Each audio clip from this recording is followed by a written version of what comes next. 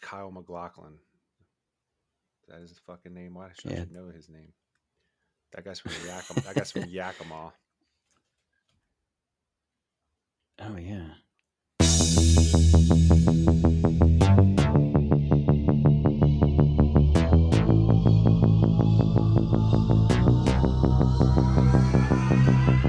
Hey, it's time for Film Church, where we explore filmmaking concepts, celebrate cinematic artistry, and we're going to bend your ear tonight with my guest and I examine a movie.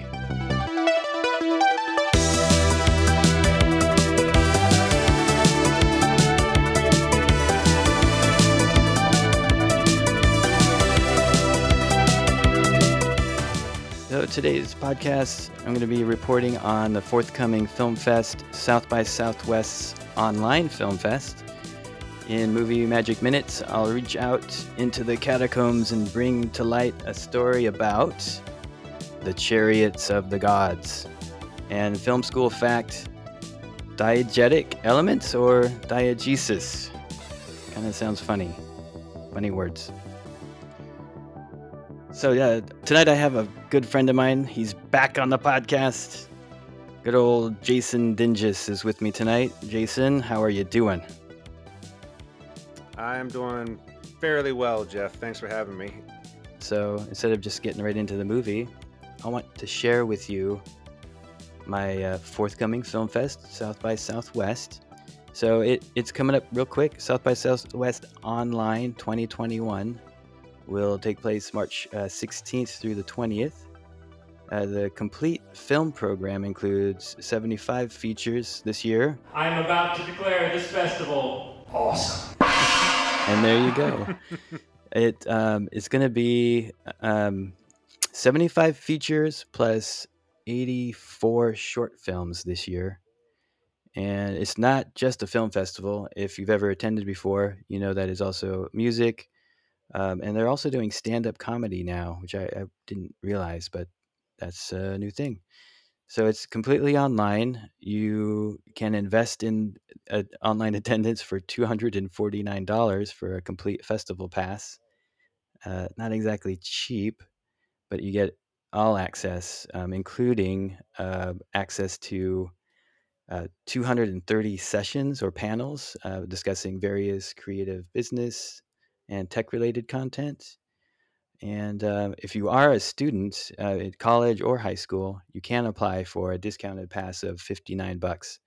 So if you're studying, check it out because there's a lot of great content at that festival. It's huge.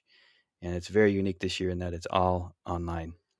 So get all the details at it's sxsw.com, but colloquially known as South by Southwest. You ever go down to Austin for that one? No, sir. I have, however, been to Austin, played some shows in Austin, but never for South by Southwest. I wonder for that massive ticket price, and since it's online and all those panels and everything you get access to, that's not all live, right? Like you can tap into that anytime you want. Well, I know like when the festival is really going in person, it's you have to be there or be Yeah, square. So I've kind of I figured that they're doing it that way again. be nice if you could just if you miss it, you can still access it if you paid for it. Yeah, You get more possibly. I mean for $249, I Yeah, would why hope it not? would be like that. People are It would hurting, be man. excellent. Give them everything. Seriously, You can, yeah. yeah, you can. But yeah, if you, Any band you want to see, you can see their whole live set at any time. You got it. It's like a Amazon rental. It expires in like 72 hours or something. right, once you start it, you have Mhm. 72 hours. Yeah. All right. So my next part here is called Movie Magic Minutes. You ever wonder where the idea that aliens helped the Egyptians build the pyramids came from? Back in 1970, a documentary came out that was based on a book by Eric von uh, Däniken. I think that's how you pronounce it. Eric von Däniken. I always say Daniken. I don't know though. I, I try to. It's got those umlauts, Yeah. so I'm going with Däniken. Yeah. Anyways, so he wrote this book called Chariots of the Gods: Unsolved Mysteries of the Past. There was a documentary as well. The doc sported the same name, but dropped the unsolved mysteries part. The documentary purports that ancient aliens had intervened, influenced, and helped multiple ancient cultures achieve great feats like building the pyramids or moving the Moai of Easter Island. The film also claims that the Bible and other ancient texts offer interpretations that include the possibility that angels and gods were actually aliens guiding humans for some unknown purpose. So in 1970, the box office for this documentary reached 25.9 million, and it was the ninth highest grossing film that year.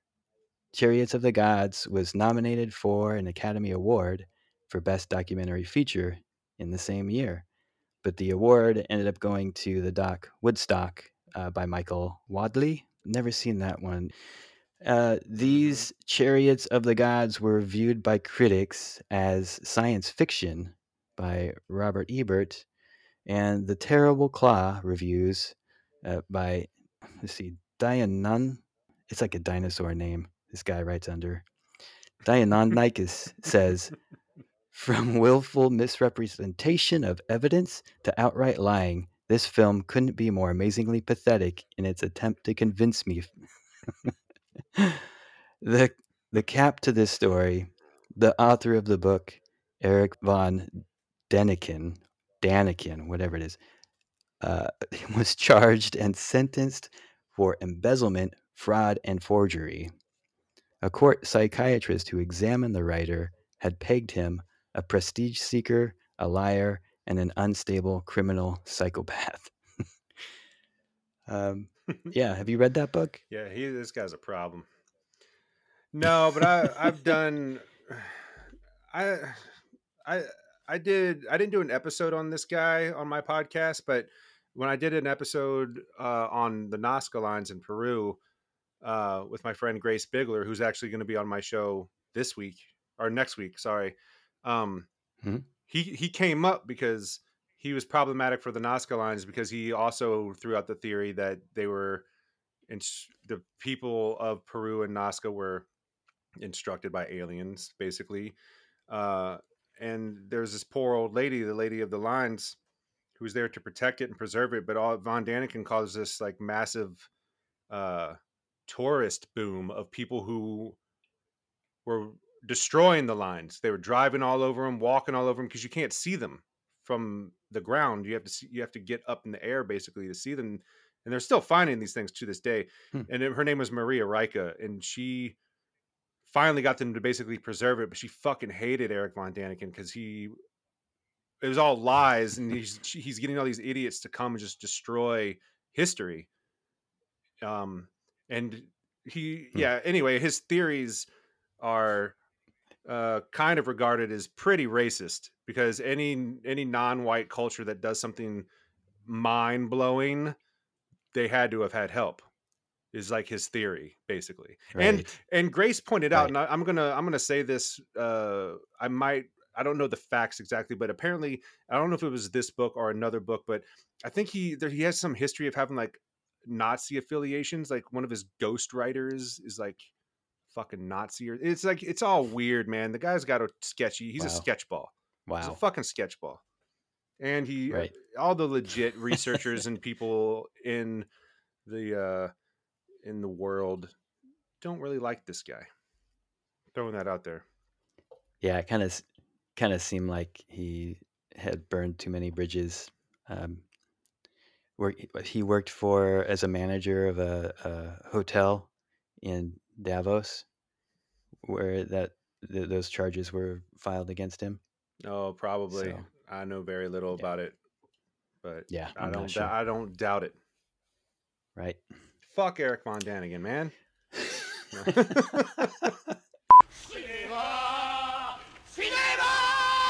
Film school fact: diegetic elements or diegesis.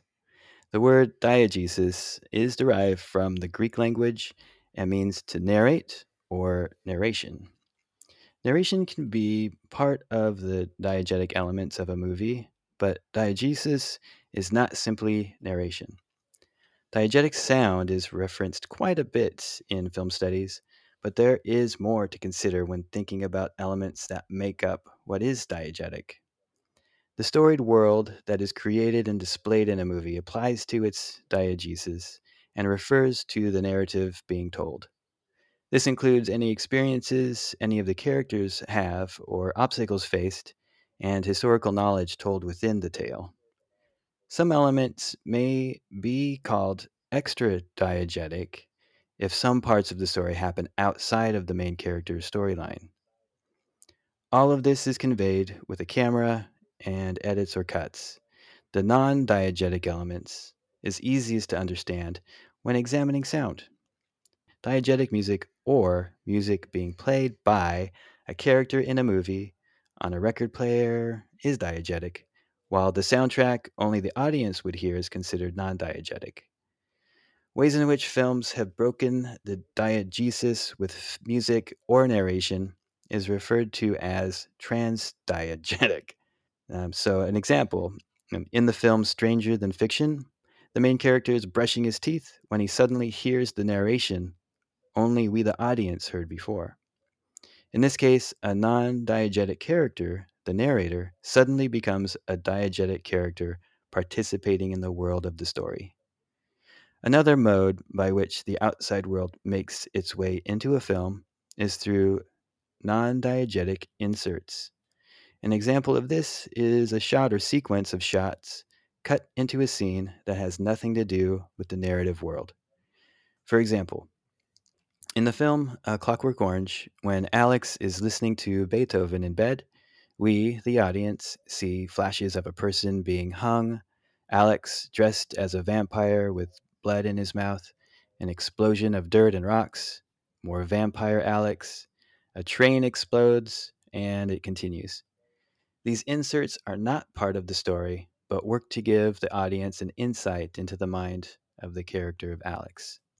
And that is diegesis, diegetic elements. I say diegesis. I don't. I've always.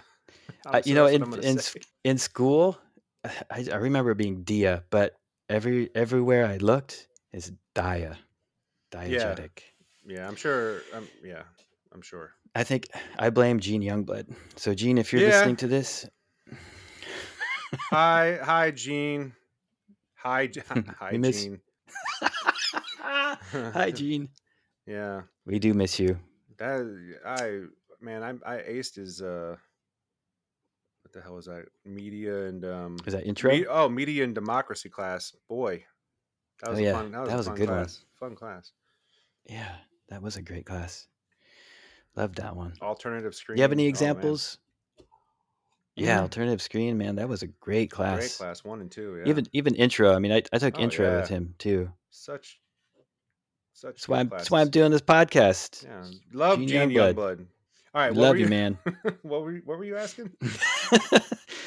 So, examples. You have an example of non diegetic music or something else? Um, my favorite diegetic breaks are from Mel Brooks. Oh Naturally, yeah, if you listen to our first episode, this comes to as no surprise. My favorite, like the greatest one, is Spaceballs, where they're trying to find Lone Star in the group and they don't know where they are, and they're like, "Pull up Spaceballs, the movie." And he's like, "What? We're in the middle of making it." He's like, "There's this new thing, instant cassettes." And then they pull it up and fast forward to the point that they are in the movie exactly, and have like their who's on first kind of moment about, like, where we're now. They're like, when's now or when's that? He's like, it just missed it, shit like that, whatever. And then they go into the future of the movie and see them in the desert so they can find them. That's fucking right. genius to me.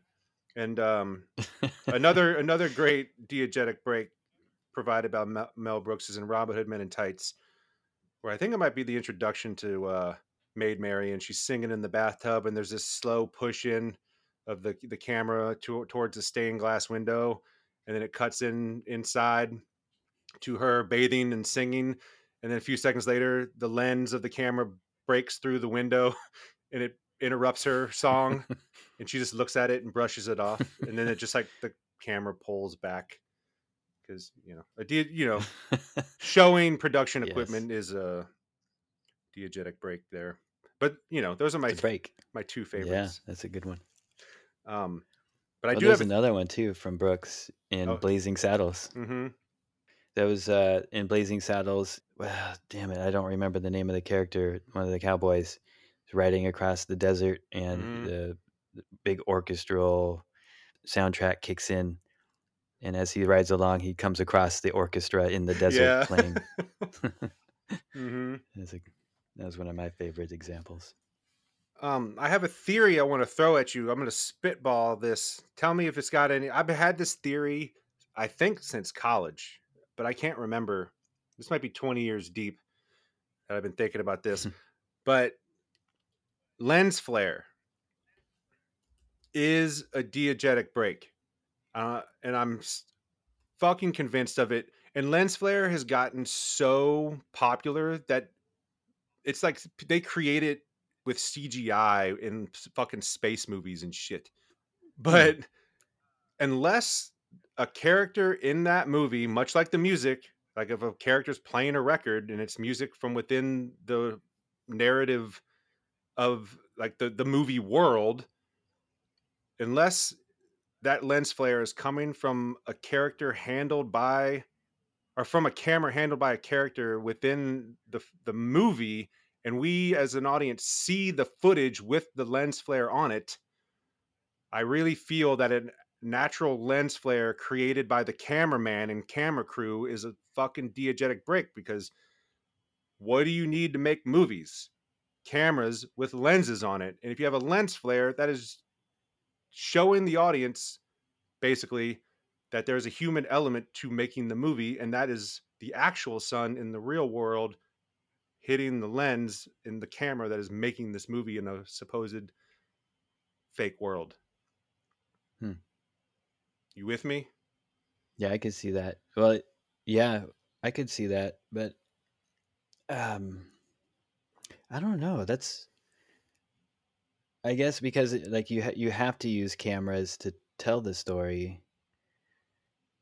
The fact that I mean, like a lot of lens flares now are put in after the fact Yeah, they're as a so choice, popular, it's annoying. Like lens right? flare is great in photography. You can get Hmm. as intentional as you want with that lens flare and as creative as you want. But in moving pictures, I find it really annoying. I don't care how beautiful it is. I think it's kind of annoying. I mean, and I've been on sets where like, ooh, get that flare. That's great. That's great. And I'm like, oh, fuck no. Because everyone wants. Understand it's like capturing a beautiful. I mean, it's not catching like the fucking golden hour or anything. I mean, maybe whatever. Maybe there is a nice lens flare in the golden hour, and you catch this really nice moment, but not with it. I just want to throw in there that every fucking camera operator or DP out there, if they ever listen to this episode, they're gonna hate me. But fuck you. You're wrong. Do something better. Anyway.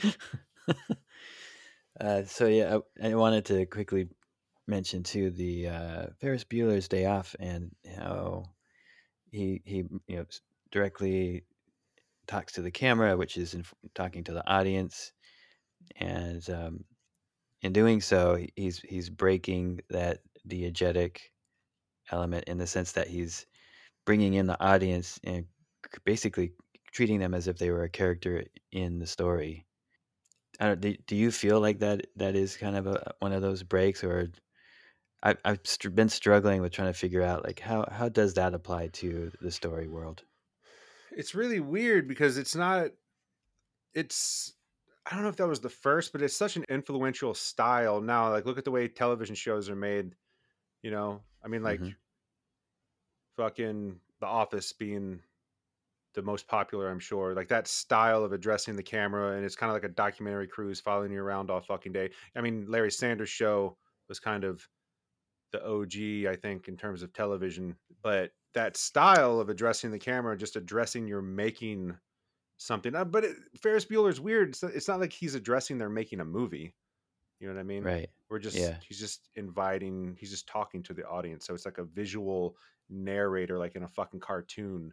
Yeah, I had read something where somebody basically was saying like he is like this superhuman in the story, Yeah. and so he is so super that he is able to speak to like as a god to these others that are out there somehow, some way. I don't Hey know. man, it's his movie.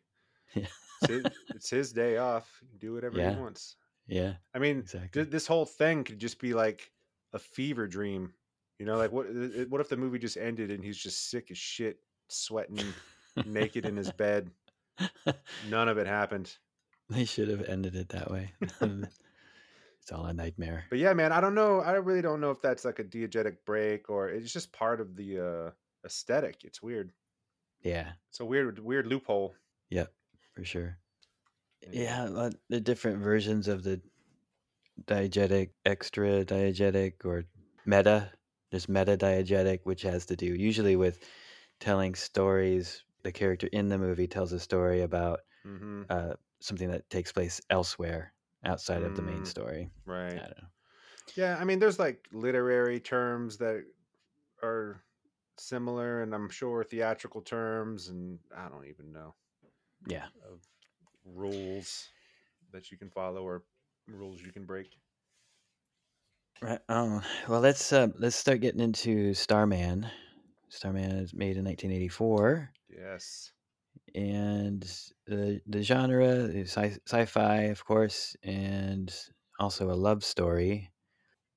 So, John Carpenter is the director of Starman. He has done a lot of movies, typically like exploitation films, quote unquote, depending on who you're talking to and what film it is. That's kind of where he came from. So, Starman, he said, was his version of It Happened One Night from 1934, a film by Frank Capra. Which I have not seen. It looked pretty interesting, though. You haven't seen that either, yeah? No, Yeah. sir. Nope. Yeah, so I'm not exactly sure how he saw that fitting in, but I do know that that film is about a couple who had just met. They were on a bus, and they both get off the bus, I think, and they get left behind, and they have to kind of figure out how to get out of that situation. Hmm. And it's a comedy, so Perfect. probably funny. I wonder if it still holds up. I would think so. It Probably. has. I looked it up. I think Rotten Tomatoes, 98%. Oh, damn. Oh, So it should hold Jesus. up. Yeah, Yeah. people love it. So usually John Carpenter has multiple jobs on his films. This one, he was only the director. I think it was by choice, but also because it was more of a studio style picture with Mm-hmm. a higher budget. From what I read or watched, he was the seventh director that they had. Uh, I guess they had six before him that were attached and bailed to do other shit. One of them being Tony Oh, Scott. right. Tony Scott was like the only one I actually recognized. Well, so one of the other directors was Adrian Lin, who Mm-hmm. he directed the version of Lolita in '97. Okay, So, you did an episode about which that. yeah, Megan and I just talked about that. So I thought that was kind of a weird crossover Mm-hmm. for the podcast, Yeah, man, a nice quinky dink. But right? this is just not his movie. He had just done The Thing, which was a total bomb, and he was. I mean, it's a classic, obviously now, but at the Oh time yeah. it was a total failure. And he was looking to save his career, and he thought Starman was safe and a good could rebuild his cred with studios, I guess. Um, so he did it, and he I think he had just come off Christine. Like The Thing to Christine to Starman is, I think, the chronology, but I'm not exactly sure. And I don't think Christine was out yet when he was starting to do Starman, but I'm not exactly sure. But I Mhm. also read that he was so worried about his career at this point that he was actually on board to direct the Dudley Moore classic Santa Claus at one point, because he was worried Sure. that no one would hire him anymore after The Thing bombed, which is crazy Right. to think about in hindsight. But yeah, this Right. movie was like his like fail safe or something. It was like his I'm back, baby. Look, I can make you money. Yeah. Well, I think he fell in love with the script too. Ultimately, I mean, I'm sure he had to. The movie is flawless, Jeff. I'm I sure agree. I Carpenter had love a it. lot to do with that, but it very much I don't see why he wouldn't want to do it in the first place. I mean, I haven't seen any interviews with him. I'm sure he had a great time and actually wanted to do it, maybe, Oh yeah. but it just wasn't his, it wasn't like a typical Carpenter film, you know. No. Yeah. I don't know. I feel like he was excited to kind of break out of what he was doing, and like you said, it was his safe movie. Something Yeah. that was a little bit more appealing. Mm-hmm. It was a love story. Love He story, saw it man. as a love story, Mm-hmm. and the script actually went through a lot of rewrites, and there were Mm-hmm. a lot of writers that didn't 7, I get think. credited. Yeah, that sounds right. Yeah. Uh, so I kind of wonder, what it could have been with other directors, but Not I as wouldn't. good, I'm telling you. I agree, 100%. You know the original writers, Bruce Evans and Reynold Gideon, you know they wrote Stand By Me too. Oh, really? They're the original writers that got the credit, but you know, Okay. they didn't do any of the rewrites. They sold the script, I guess, and walked away. Yeah, I didn't document any of the other writers that were involved. But you kind of wonder how much of that was used in the end, at Yeah, least for Carpenter's version. I'd love to see the original script, honestly, see what that's all Yeah. about. Because I'm telling you, they must have had a good script supervisor too on this movie, because every little hole in the story or whatever is like covered, man. It's like almost flawless storytelling. It's such a good, tight story and movie. I think I've watched it twice in the last month. Once for my show and once for this show. So Nice. I was like, man, this movie is just perfect. I swear. It's a good one. I watched this as a kid. My Hmm. mom picked it up at the video store. I don't remember how old I was, but it wasn't like the year it came out. Um, but we loved it. It was a little bit racy for my age with the sex scene, but Oh yeah. it was tastefully done. Hmm. But so this movie had originally a $20 million budget that Carpenter said he could do it in. It ended up going over by 4 million. Mm. I think probably part of that was the special effects they under budgeted for. They didn't really have that many, Dude, they but hold up. They're good. yeah, there was some disappointment, I think, at the time. The year after it came out, people were, they see all these big names, Rick Baker attached to it. Stan Winston. Yeah. I see for the transformation scene that we'll get into, Dick Smith, Stan Winston, Rick Baker. One of the funniest things I've seen in the credits of a movie is to this movie, just to jump all the way to the end, Yeah. for Stan Winston, for that transformation scene that we're going to get into, like I keep saying. Hmm. It says Stan Winston, like, because they all have their own little crew, their own little unit, and Stan Winston's unit is Jack Bricker, Ellis Berman Jr., and crew. That's what it says in the fucking credits. And crew. I've never seen that in any credit of any movie where they didn't list everyone in the crew. They just put and crew. Like, what the fuck I mean, was it 100 That's people? Is it just too many people? Or they just don't give a fuck? That is so crazy to me. That's what the credits are I for. think they Just to I give think that credit. they really weren't happy. Really? Right. Stan nobody Winston. nobody yeah, well, they didn't want it because they were hoping that they do all these cool effects, and they ended up having this tiny budget, and they really couldn't do what they wanted to do, I and love it. Carpenter didn't want anything more than that. So, Man, all right. Well, let's get to that point in the movie because it's in the beginning. I fucking love. That's my favorite scene. Yeah, that's a good God, one. it's so good, and the special effects So are great. I think. I mean, they're whatever. I don't I know. want to talk a little bit more about the history behind the movie because Carpenter he likes to make his movies I think in California for the most part, but with the budget that he had and some of the needs, they needed to tie up some highways for the roadblock scene, and so they got permission to shoot in Nevada and actually totally shut down the highway. I think for multiple days whenever Oh they man, felt that's like they needed terrible. it. That is Yeah, terrible. the people trying to travel, I'm sure were like, "What the Man, heck is going on?" that's one thing on a film production that I always kind of hate being a part of is just blocking roads forever. Yeah, And no one involved with the shooting of the scene is paying attention to the real world. And it's just like it's a wild ride emotionally.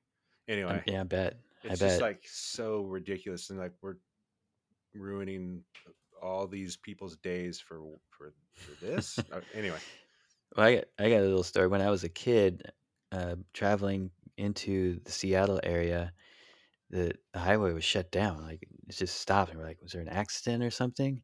hmm And people were getting out of their cars and being like, talking to each other. And we eventually found out they were shooting Harry and the Hendersons. nice man. That movie comes up Yeah. so much. I swear. I do on my show. I talk a lot about Bigfoot, or Bigfoot always comes up, and guaranteed every time Bigfoot comes up, Harry and the Hendersons comes up. I'm doing it right now. I'm just like, I mean, you brought it up, but I love that Yeah. you brought it up. It's a great, it's a I love great. that movie. It's a great Yeah. one. It's silly. It's a good family film. hmm But Anyway, he was. anyway, They were shooting in Nevada, yeah. locking And down the just highway. shutting them down. But so he couldn't do that anywhere else. The laws, I guess, in California at the time wouldn't let him. So they went to Nevada to do that. And then the forest fire scene, they got permission to actually burn down a real forest in Tennessee. And they had to jump through a lot of hoops. I guess there was actually a forest that needed to be thinned, or he called denuded, which I had to look that hmm word up, but it was needing to be uh, removed anyway. And I Well, guess they that's the even thing. So that's yeah, good. yeah, If you're gonna do it right. yep, yeah, get permission from the Sierra Club, all that good stuff. Yeah. Apparently he did. So yeah, he had to get out of Hollywood in order to really get into getting this film done. I thought that was interesting and pretty normal these days. I mean, going outside hmm of the state. Oh yeah, Um, it's a lot cheaper to shoot that way. yeah, you get all the tax incentives and whatnot. Yeah, come to Portland, everybody. Come to the state of Oregon. So I had a interesting quote from Carpenter from an interview too that I want to quickly share here. hmm His belief in the screenplay. So he said, "The screenplay must be seen as a movie. The script is pretty much a Bible for me. That's what we go by. That's the blueprint of the movie. That's the story that's told. The problem comes sometimes if you try to change something out in the boondocks when you're shooting, and what seems like a good idea at 4 in the morning on a cold night may not seem so great when you get back into the screening room and you look at it and say, oh, why did I let them do that? So that's why you hmm stick to your script." But he Yeah, also the said that struggle's real. yeah. He also did say too that, he did encourage improvisation by actors all the time, but making sure that blueprint was followed. I think that's Well, pretty you got good a fucking advice. UPM. You got a UPM breathing down your fucking neck all day, every day. You know, making sure Yeah, you're no as little OT as possible. So get what you can right. get. You hope you make your pages for the day. If you don't, you punt them for another day, and you hope to just get them eventually. But I feel like a lot of scripts aren't honored because of budgetary restrictions and time restrictions and bad workflow and bad management. But it's got to be frustrating, super frustrating for anyone that wants to stay true to a script and not basically getting it done because of whatever. Well, budget. Yeah, that's all that matters. The unit production manager, keeping Mhm. people on task. I wanted to talk about Jeff Bridges too before we get into the movie specifics. So he was nominated for Best Actor for this role. Mhm. Great performance. I Mm. love Yeah, his performance in this movie. absolutely. So he said that he worked with Russell Clark, a dancer. He actually Mhm. hired him to help him come up with to create the movements for the birth scene. Mhm. And so, and he also had said that Jeff was he was practicing this scene at home, videotaping himself. I guess that was something that he did all the time. So he's in a bedroom, get the videotape set up. He's naked and in the fetal position, and his wife walks in while he's huddled on the floor.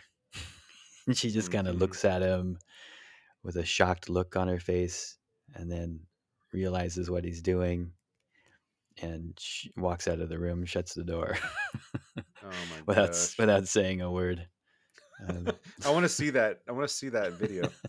That I would hope be amazing, I hope it was the camera was pointed at the door. right? Yeah. So he had worked out with John Carpenter this idea that the character was an alien who was trying to impersonate a human as best as he could, but Mhm. he wasn't very good at that impersonation at first. I felt like his performance. There was some other mention of this. Carpenter said on the cover of Jeff's script, he had a bird, this Mhm. noble bird, staring, and he realized, oh, that's what he's doing. He's playing a bird in some ways, but it's also internally the nobility of this animal. And as I was watching it again, I was like, man, those movements, his head movements, it looks Yeah. like a bird. Apparently he studied birds head movements. All right, Yeah, that's what he was trying to mimic. That's what I right. read or saw. I watched this fucking YouTube thing. Yeah, apparently he was studying bird movements, and you can it seems legit.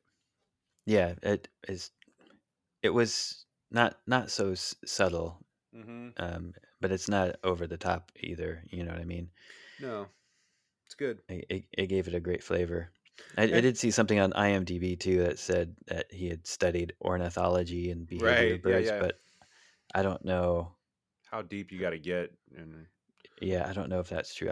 All the interviews I saw with Jeff Bridges, he never talked about birds. oh really? Well, it kind of makes sense. Um, yeah, I don't know.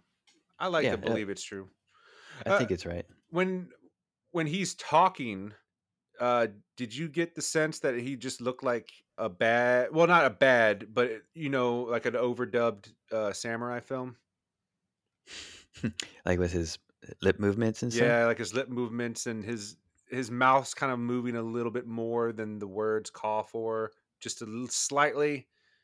Like Yeah, the mouth movements are off from the syllables, and because he's learning to talk in this new body he's in. I mean, it's right. really Yeah. good, but it's like yeah, it's like a samurai film, an English dubbed samurai film. Yeah, I can see that. That goes back to that whole imitation of trying to be human, Hmm. where he's going through the movements, but Yeah, and I don't mean that in a bad way. It's not cheesy at all. It just reminded me of it. I also saw that John Carpenter wanted Tom Cruise for the movie. That was his first choice, but Tom Cruise was doing Legend, or did Legend, that's and right. and then apparently Kevin Bacon, of course, was in the mix, and then he hired Jeff Bridges. That's what I've heard. But Karen Allen, my God, she's the best, man. Yeah, yeah. I Oh, love yeah. her. The cast is pretty. I mean, not huge. There's definitely some recognizable faces. Um, Oh yeah. Charles Martin Smith too, who played Mark Sherman, Mm-hmm. the SETI Yeah. scientist. Search for extraterrestrial intelligence. But that actor, I love that he actor. and Karen. We'll go back to Karen Allen too, because huge in like Indiana Jones Hmm. movies. I think that's probably where she's the most memorable. Scrooged. And Scrooged, yeah. And then she's made a ton of movies and TV stuff Dude, as well. just real quick, that that bedroom scene, the very first scene where the orb of light comes in and he starts cloning himself to be her dead husband when she's laying in Mhm. bed in her underwear. How Sigourney Weaver in Alien is that scene? 100%. It's like, Yeah, like yeah. she's just traipsing around in her tight white underwear.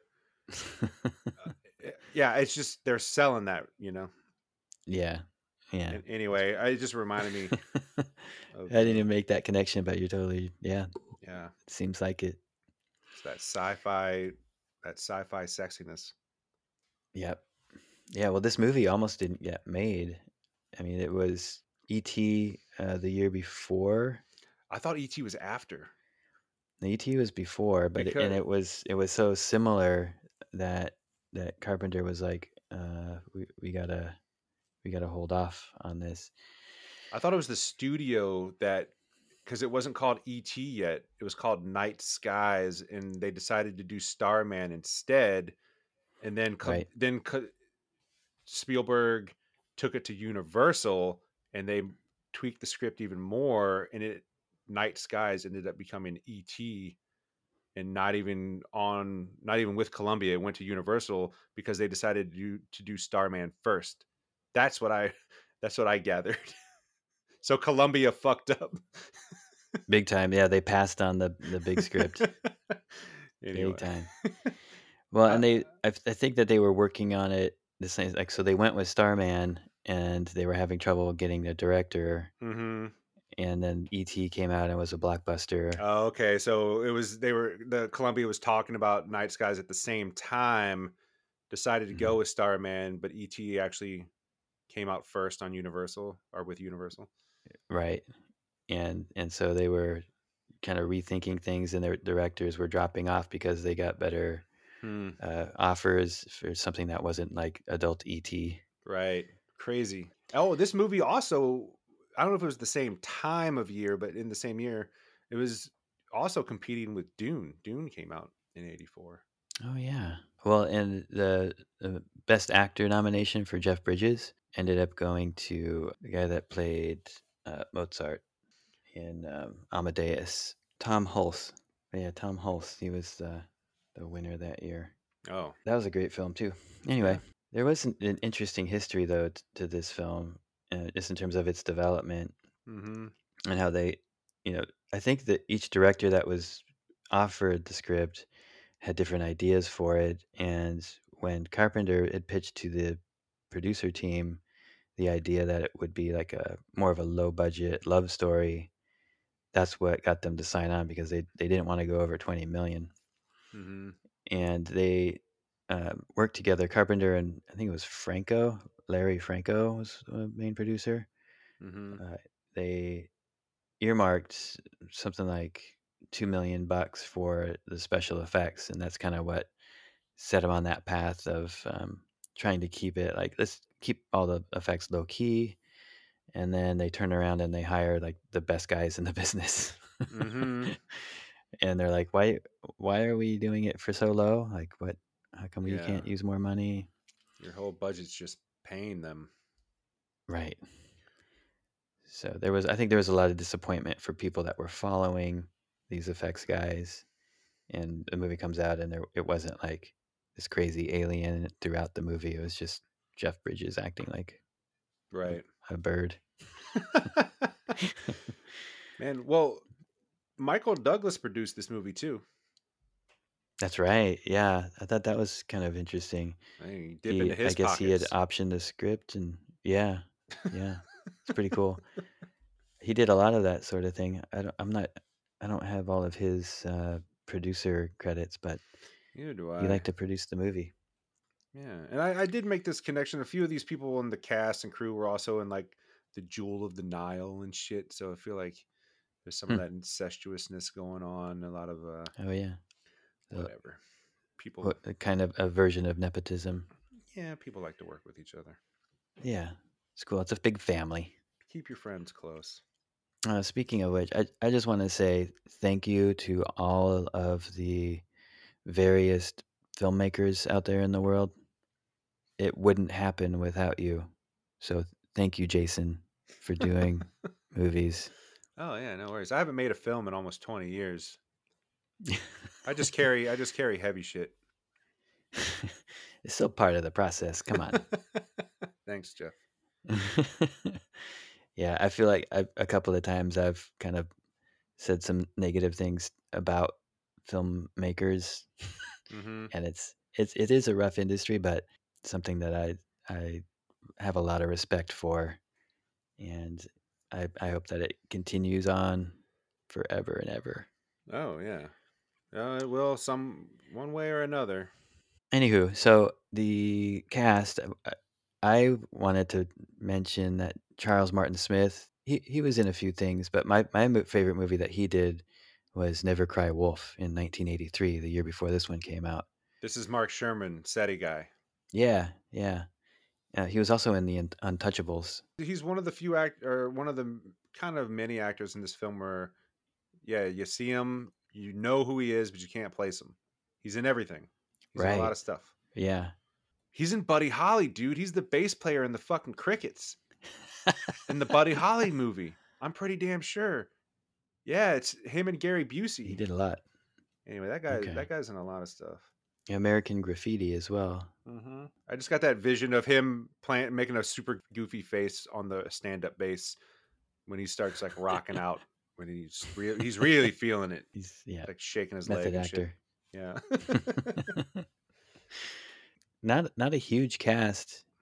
It's mainly No, just the two of them doing the road trip. no. But that guy Mickey Jones, the trucker, he's Hmm. another one of those guys. He always plays a biker.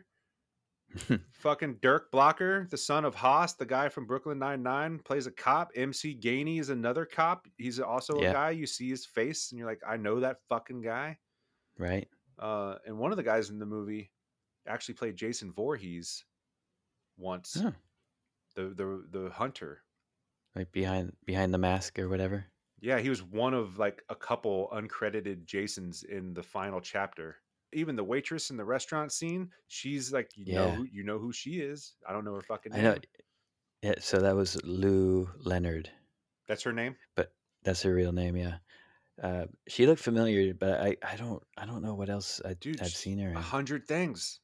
Right. Yeah, it's just Back like in the everyone day. else. Yeah, everyone else in this movie. Well, not everyone, but a lot of people. A lot of recognizable faces.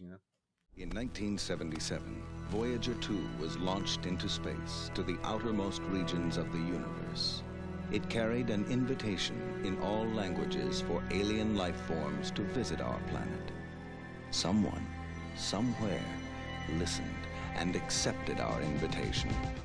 So we start out with Voyager 2 flying through space, Mm-hmm. and you can hear "I Can't Get No Satisfaction" playing, Which which is is not. not it's not on Voyager 2. It's not on the record. Yeah. I think he just wanted to be able to use that lyric Yeah, in the scene coming makes up later. sense. So here we go. We're ruining the movie. Ruining the movie. Johnny B. Good's on that record. Yeah.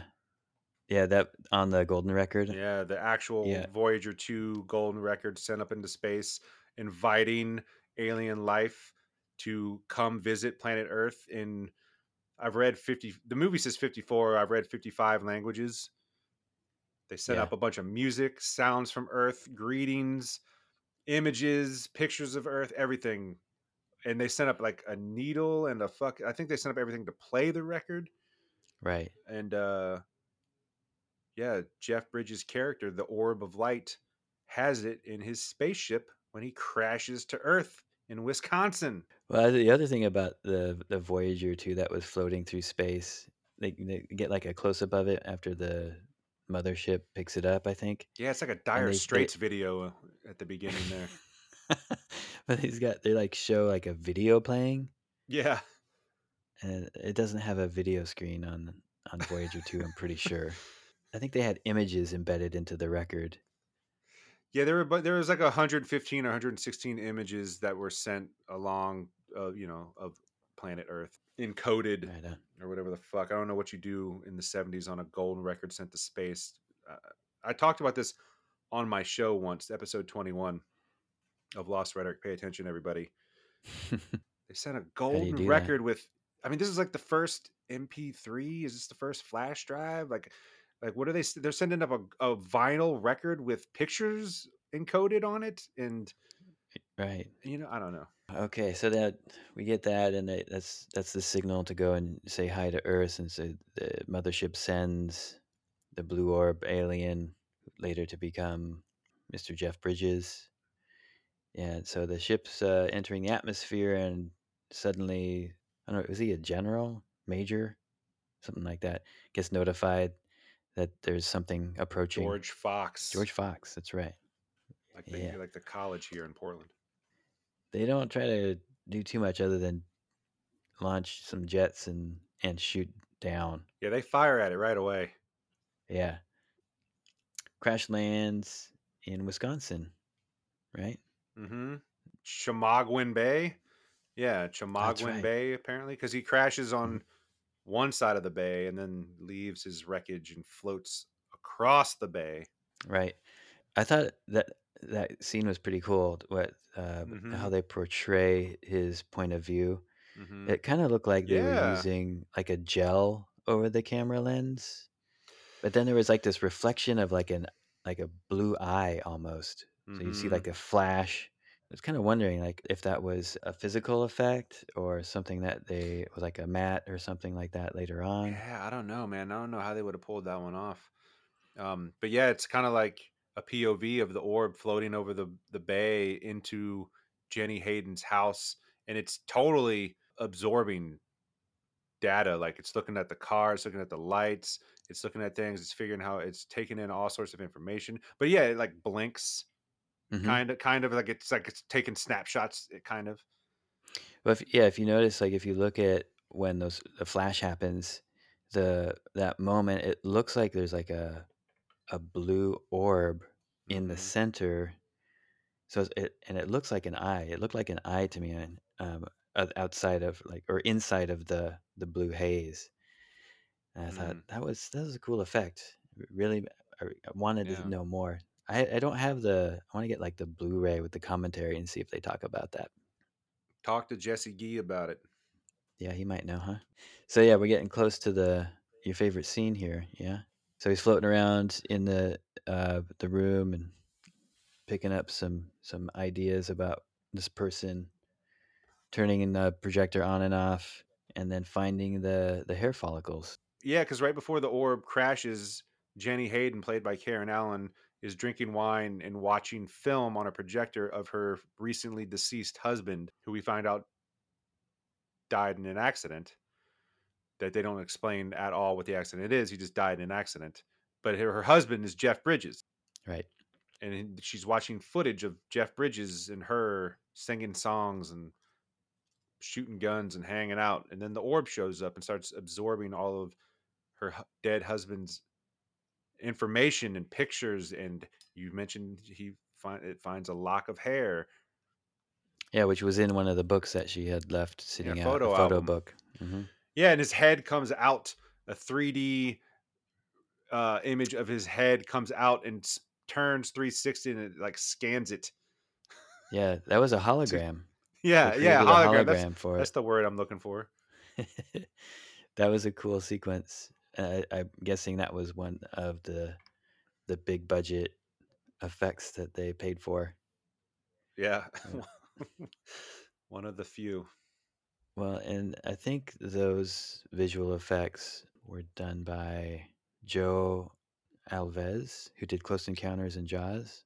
I think he was in charge of that portion, but Mm-hmm. I could be wrong. Nice. They got some good people on this movie, man. It was a huge team. Like, it was kind of surprising to see so many names, like big names, So many attached to names, the they didn't effects list them all. So many names, they just had to put and crew in the and cast crew. or in the credits. It So should be weird. John Carpenter and crew. Good night, everybody. I did like that sequence too. Like, so they finds the hair, and all of a sudden you're just like zooming in and in and in to that follicle until you get into like the nano realm or something. Mm-hmm. Getting into that DNA. Hmm. And then we get into the physical effects. Yeah, because Karen Allen, Jenny Hayden, is fast asleep in her underwear on the bed in the Sigourney Weaver moment Oh while yeah, while all this is happening. right. So she's just like she likes to just take her pants off and crash. Gotta She get just had a bunch of comfortable. wine. That's lake living. I didn't realize that it was like kind of like a Sigourney Weaver esque. Because that Super. happened in 1979? Alien? The baby scene. Tell me about the baby scene. This is your favorite scene. Well, okay, so the orb comes in and collects all the data it needs to clone itself to be Scott, I'm assuming Hayden, since her name is Jenny Hayden. And while she's sleeping, it's collecting all this data and then materializes in physical form from fucking birth to a full grown man in like a minute. And Jenny Hayden wakes up, walks out into the living room, does not seem shocked at all that there's a baby laying on her living room floor. And then it just rapidly turns into, like a, I don't know, 8, 9 year old boy. And the boy looks at her and it's a real boy. And then it starts transitioning into a teenager. And that's when the practical, like actual effects get kind of awesome. And I don't know, I guess they're kind of cheesy or hokey, but this body, he's growing just super rapidly. And then there's effects that show this his face gets stretched all out, kind of funny as it's going. That was freaky. There's some cool stuff. And then by the end of it, he's a naked Jeff Bridges standing in the living room, and he turns around and it's her husband looking at her, and she faints. That's right. Yeah. Didn't he try to say a few things to her before she goes out? He was talking about or speaking in Chinese. Yeah, he was definitely. I think he was saying greetings from the record in one of the 54 languages. He kept kind of trying to say hi or something. Yep, exactly. First contact. Yeah, in different languages. How much English do you understand? I understand greetings in 54 planet Earth languages. But as soon as the thing is, he absorbs. He says in the movie, like, everything I hear, I see, everything this body feels, he remembers it all. So as soon as he sees something or hears something, it's locked in. He learns it immediately. So when she starts talking, he starts kind of talking English to her a little bit. Right. But Poorly. But poorly, he's very figuring poorly. it out. Yeah, he asks a lot of questions throughout the movie, like define this, define this, define this. Right. Yeah, it's part of the humor Mm-hmm. as well. But yeah, that baby scene reminded me of The Thing. Like obviously Yeah, not yeah. some of the same guys, working on this, but it was disturbing a little It's bit. kind of gross, Mhm. but it's fucking funny at the That's same cool. time. It's cool though. It's like what 30 seconds, a minute. I didn't time it, but yeah, it's pretty damn quick. I thought it was well done for the time. Yeah, absolutely. And she fainted. Jenny Hayden's reaction to the whole thing was just so subdued. She was just like walked in and didn't make a sound, just started watching it transpire, and like not weird, didn't seem weirded out at all. It's kind of. I mean, to me, it felt like she was in shock. Like She does it the whole movie. It's pretty well. I mean, she does it pretty yeah. well. Like the whole thing is fucking weird. I think the whole thing throughout the whole movie, once it turns into Scott, her husband, she's half scared shitless, but half so intrigued by the fact that she's hanging out with her dead husband again, and so stoked in this weird way. It's this crazy dynamic. After he's born, he dumps out these 7 gray balls on the floor, Mm-hmm. and those are pretty key elements to the story here as well. Yeah, they make dreams come true. Yeah. Quite literally, yeah. He uses that first ball to send his distress signal to the mothership.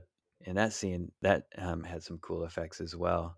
So he's basically like Jenny's waking up and he's outside on the front porch and kind of holding his hands out and his hair is kind of sticking up. It almost looks like he's getting shocked. What they actually did was the way that they shot it. So they hung him upside down. Mm-hmm. And so they filmed him hanging upside down. Oh. So yeah, he's hanging upside down but it looks like he's just standing there in the film. So it's shot Right. with a mat, and the background is added later or whatever, along with like the electrical Hmm. charges and whatnot. That was one of the cooler effects was, and it's something simple, it's just you're shooting an actor in a Hmm. studio and piecing it together. So relatively cheap to pull off.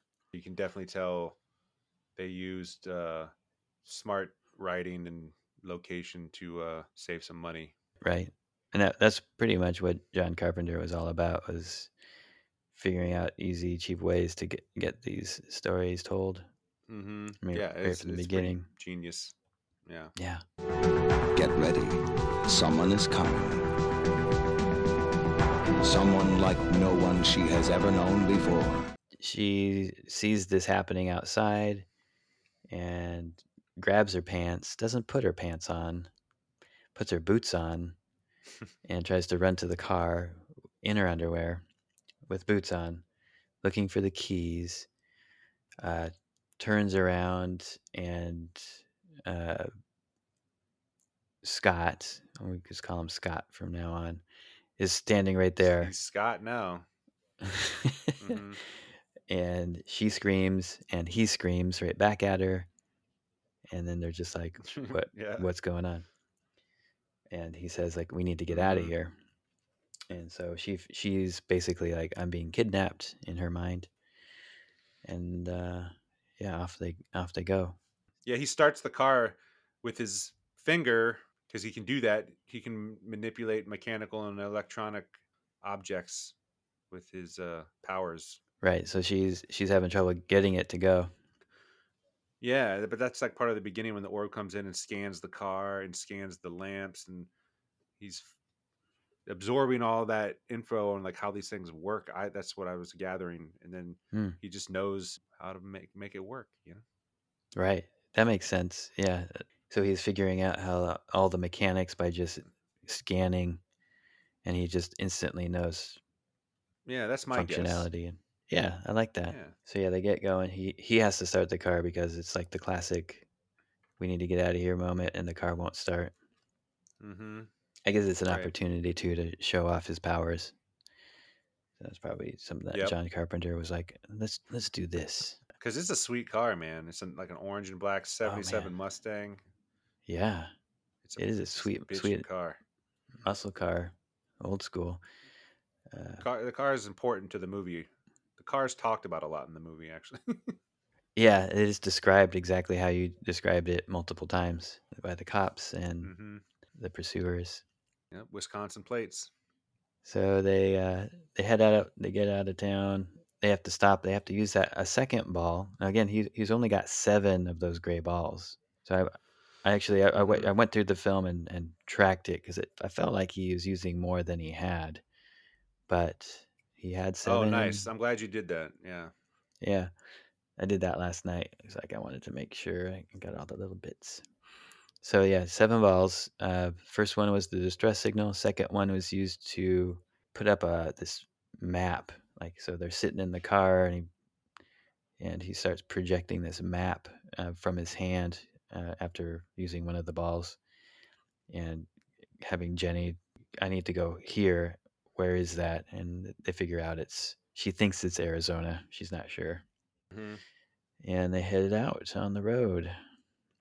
Jenny is getting pretty pissed because she wants to know, like, why is he doing this? Where are you from? And he just comes back with that, I can't get no satisfaction. He's singing the Hmm. song, and she's like, I can't take this, and veers off and plays chicken with that van coming head on. They swing around, and then they get out, and she's yelling for help. And so he uses one of his balls, the third ball, to scare the guy off. And Hmm. as he's yelling, "Greetings, greetings," he's like, what is wrong with you?" And so he basically lights the lug wrench on fire with Hmm. that third ball. Seems like he kind of eagerly uses those things. Like, he's got 7, Yeah. but he's just like, oh, let's use another one. Yeah. Well, Maybe. he also blew up a fucking tree behind the Yeah, that's guy. right. He blew the That's right. tree. Way up in the Yeah. there's like flames and Yeah, he went full like wizard on his ass. It it was pretty seems like cool. he might want to conserve those Yeah. a little bit more than just like showing off with some pyrotechnics. Yeah, but he must have felt it was his only way out. He's pretty non-violent, which we'll find out a little bit more Yeah. later too. Yeah, absolutely. The guy runs off, and that does lead to a little more news back to his pursuers. Mm-hmm. But so they're traveling along, and they do need more gas and he doesn't understand. So she's like, the car is running out of gas. He's like, I do not understand. How can car need energy so soon? Yeah. Which is it makes sense because he's this like highly intelligent, advanced alien that they'd probably just have some nuclear Yeah. fission stuff going on. Who knows, right? Yeah. Yeah. It's just a dig at all the oil barons and all the petroleum freaks out in the world. What about the electric car? I mean, who killed it? This guy's like, man, this is pretty primitive shit. Well, and this movie is so much of a road trip movie. It's a big part of this. It is. John Carpenter wanted to show off how beautiful America was, and tell this love story, alien love story, and part of that is the car. 77 Mustang, orange and black, Wisconsin tags. Of course, it needs gas. I mean, it's a guzzler. Yeah, you're gonna have to stop for gas every 2.5 hours. Pretty much that thing. Was it like a 8-cylinder? I don't know. Yeah, V6 for sure, at least. Yeah. So they stopped for gas. There was an issue where she was trying to put up a note on the mirror that says kidnapped. Mm-hmm. Yeah, that was her second attempt to get away from him. This one was on the sly. The first. See, what was the first? The first was the one we just talked about when she calls the wreck. Gotcha. Right. Yeah, and then the second one is she tries to secretly leave a note in the girls' room, which he walks in. He tries to walk in right behind her because he doesn't know, and he goes and she points him to the men's bathroom. Which, by the way, as a guy who pushes dolly every once in a while, I was noticing there's a dolly move when they go from the girls' room to the boys' room, and it's pretty jerky. And I can't tell if it's the dolly grip or the camera operator, but there's this like jerky pan. And they kind of like the dolly's pulling back, but the camera's panning left. Anyway, I noticed someone look at it and tell me if I'm crazy, but it looks like there's a kind of an awkward jump with the camera there when she leads him to the men's bathroom. But that's where Mickey Jones shows up, which is one of the actors who everyone knows, but you don't know his name because he's in everything. But the guy that he runs into in the bathroom. Yeah, he has an awkward encounter with the trucker because he's just awkward as shit, and the guy thinks he's coming on to him. So he flips him off and says, "Up yours." And that's where he learns, this is kind of important in the story, he learns to flip people off and say, "Up yours." And it meant take it easy. He's like, sticking his thumb up, and he says, "Take it easy." And then he sticks his middle finger up and he's like, "Up yours." Like he's learning how to greet people. Pretty funny scene. Right. He doesn't take offense to it because he doesn't know what it is. Right. He's still learning. He's still learning the ropes.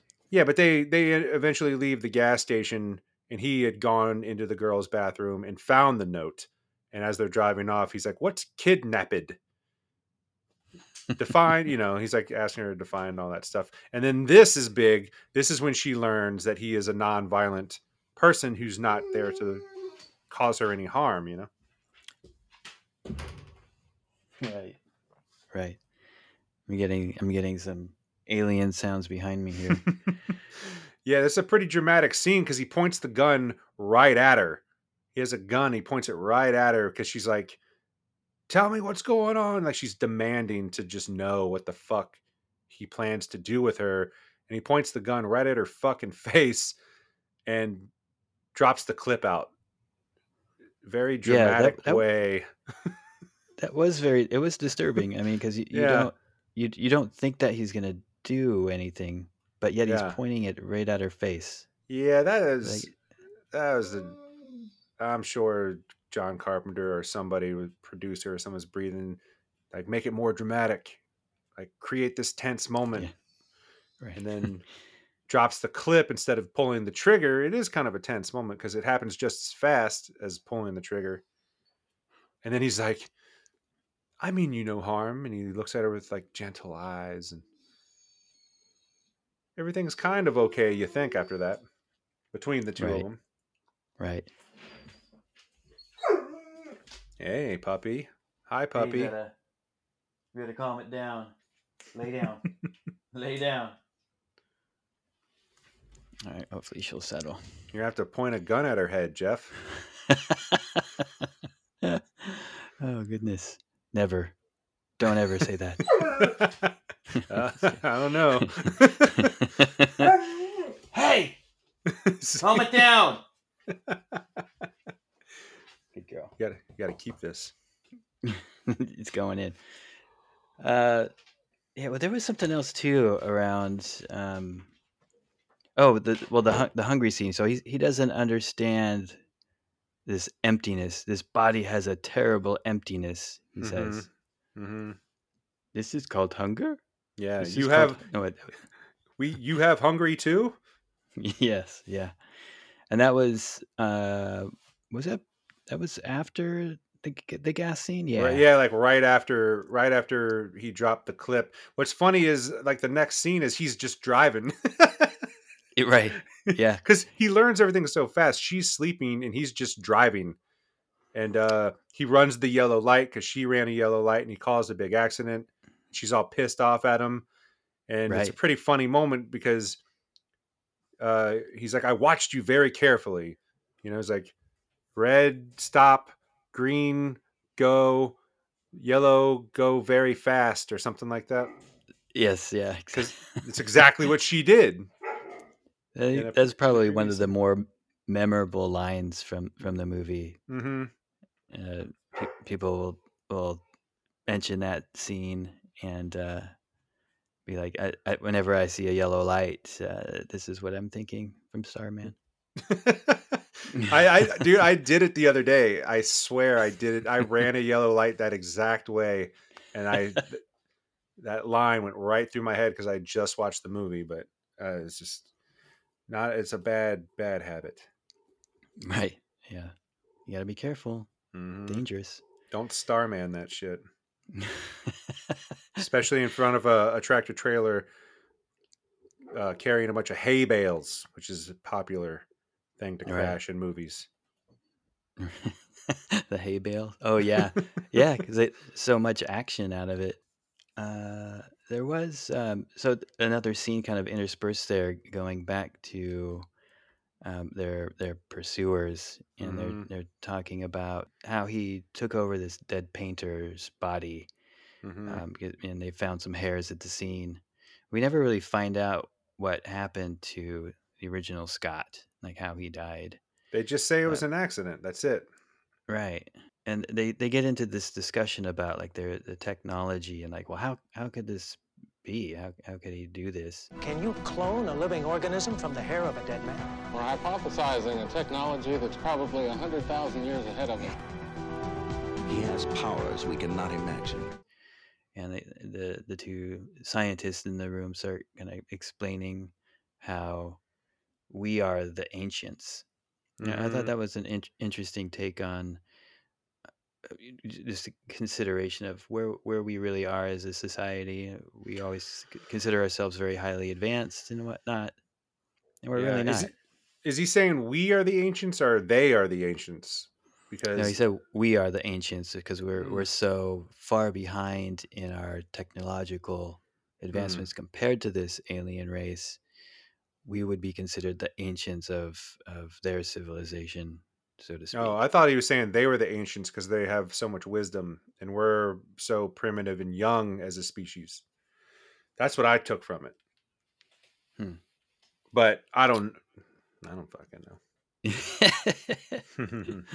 Well, then they're talking about missionaries and cannibals, and that scene ended with is it Mark Sherman?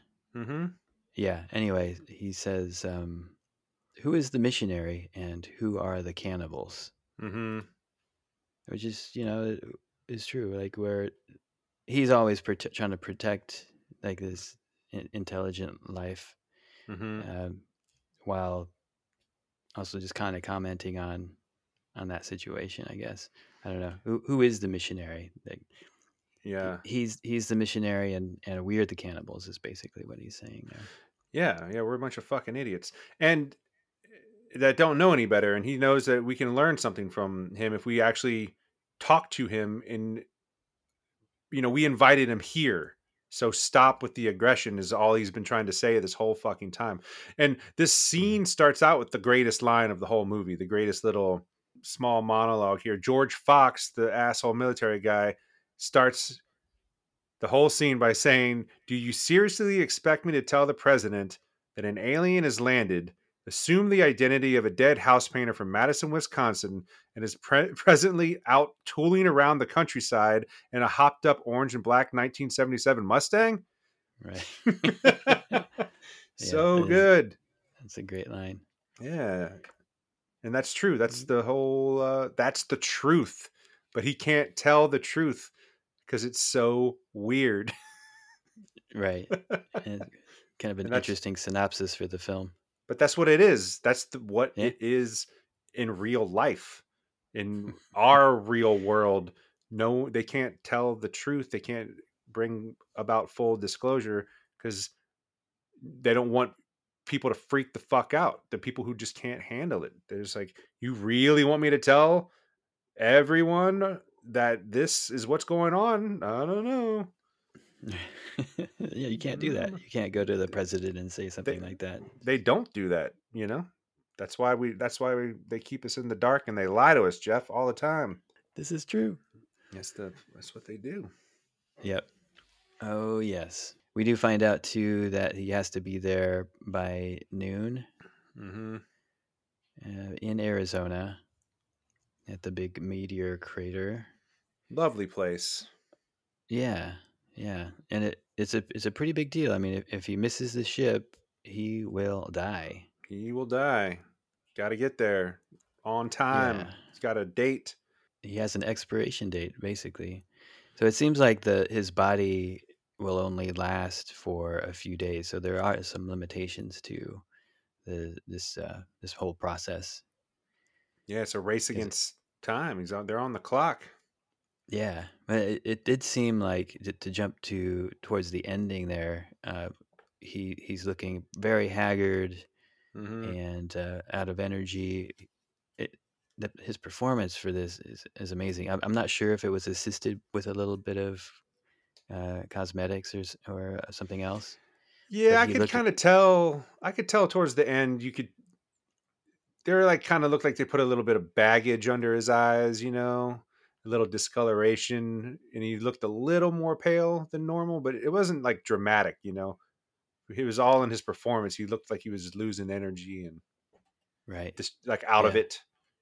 It almost seemed like his eyes were drooping too. Like like I don't know. It was his face is falling off. Pretty much, yeah. All right, and then they progress to the diner. They finally fill their hunger. Yeah, after the gas station. So we went all the way to the very end, and now we're going back to the diner scene. Yeah, so that was right after the scenes where they were talking about the cannibals and missionaries, right, as well as being on the road and discussing the timing. And this diner scene's pretty crucial, man. They run into the rednecks with the deer on the hood, and this is when you really learn that Starman is very compassionate, because there's a dead deer on the hood of this car, and he's concerned, and he asks what it is, like why, basically, and then he asks, "Do deer eat people?"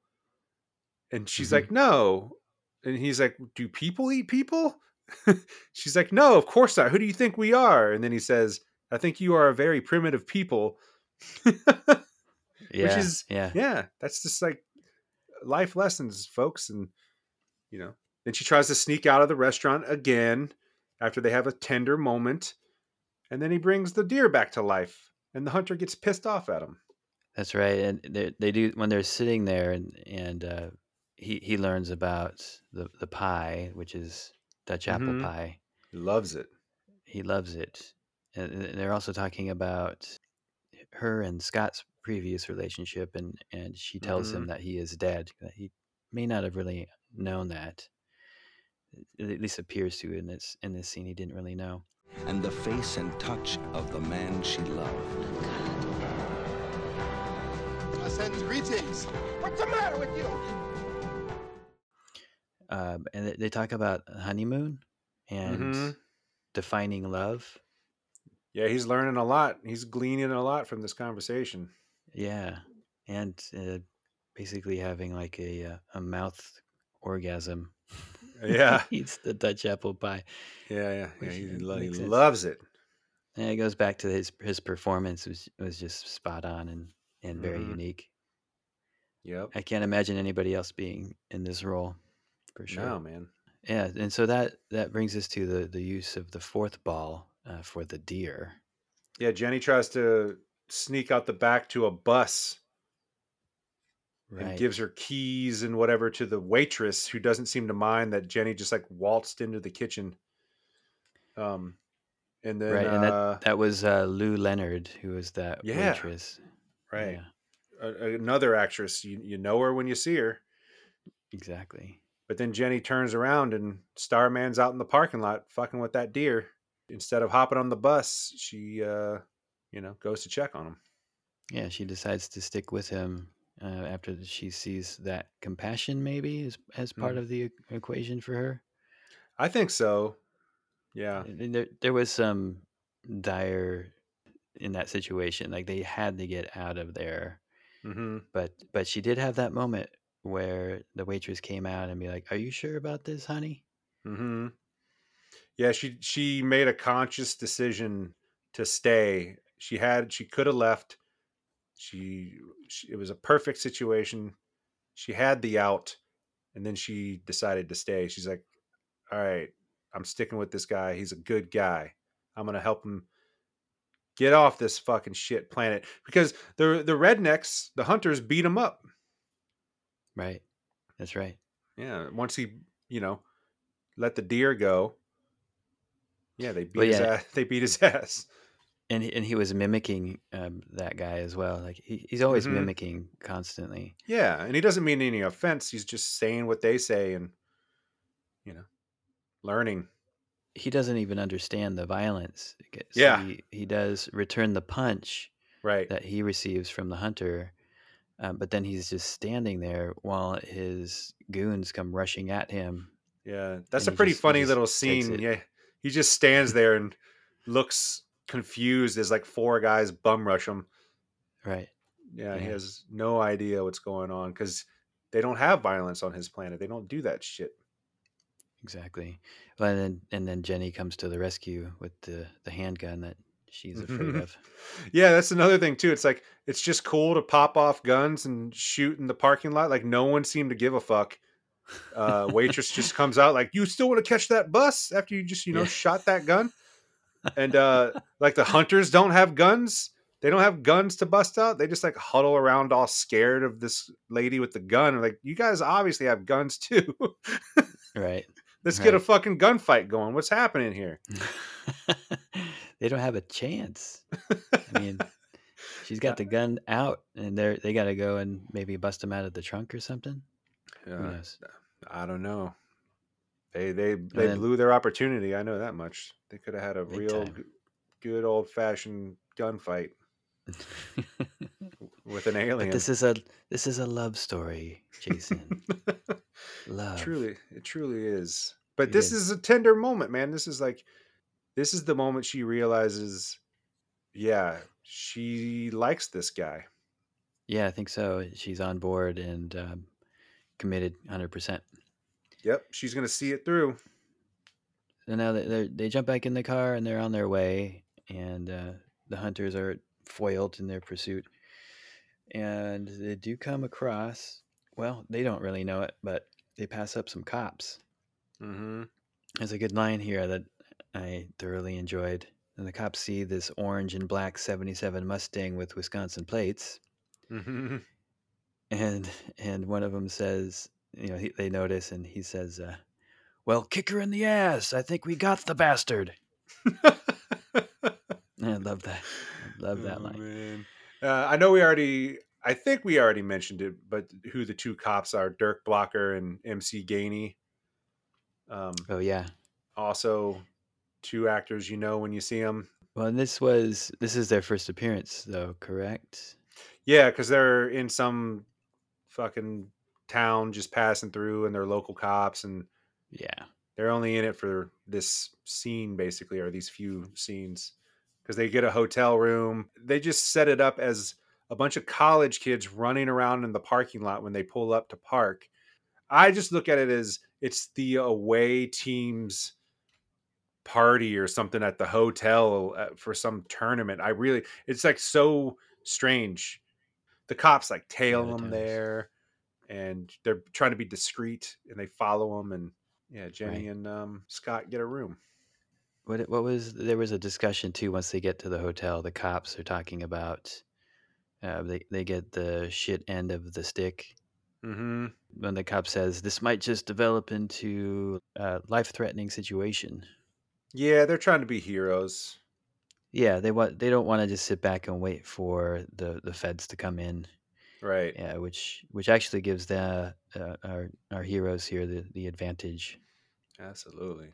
So they get a warning from one of the college kids, right? They come up to their hotel room. There was another scene here too, where in the hotel room, and Jenny is just kind of talking away, Right. and Oh, yeah, yeah. she's about to take off her clothes to get into the shower, and she mentions like, "Whoa, I'm so comfortable around you now." Yeah, she thought he was Scott. Yeah, yeah. She said, "I'm feeling a little punchy." Mm-hmm. Yeah, and he's sitting there watching From Here to Eternity on TV. Mm-hmm. Oh, that's what that is. Yeah, and getting some ideas about the future sex scene, I Oh, yeah, he suppose. learns how to passionately kiss. And he almost like awkwardly he goes up to her while she's sleeping in the bed, and he's about ready to like wake her up with a practice kiss, which would be very awkward. And the jock frat guy knocks on the door, and he's like, "Hey, man, there's Right.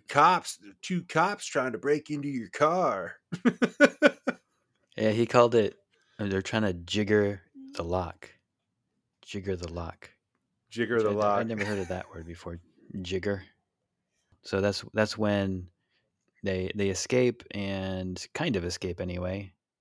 The The cops. jocks cause a diversion, and yeah, Jenny and Scott skip out on the sly, and then a chase occurs.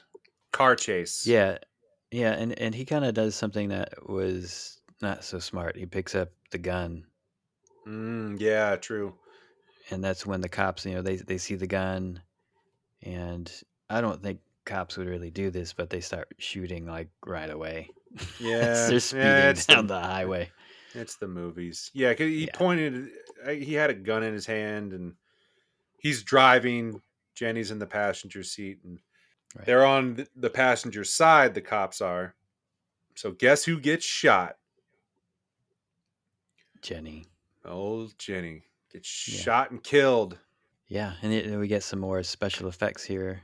So the car is basically barreling towards it looked like a fuel tanker truck that Mm-hmm. was over on its side on the highway. Yeah, they're approaching an accident at high speeds, right towards Yes. a tanker. Yeah.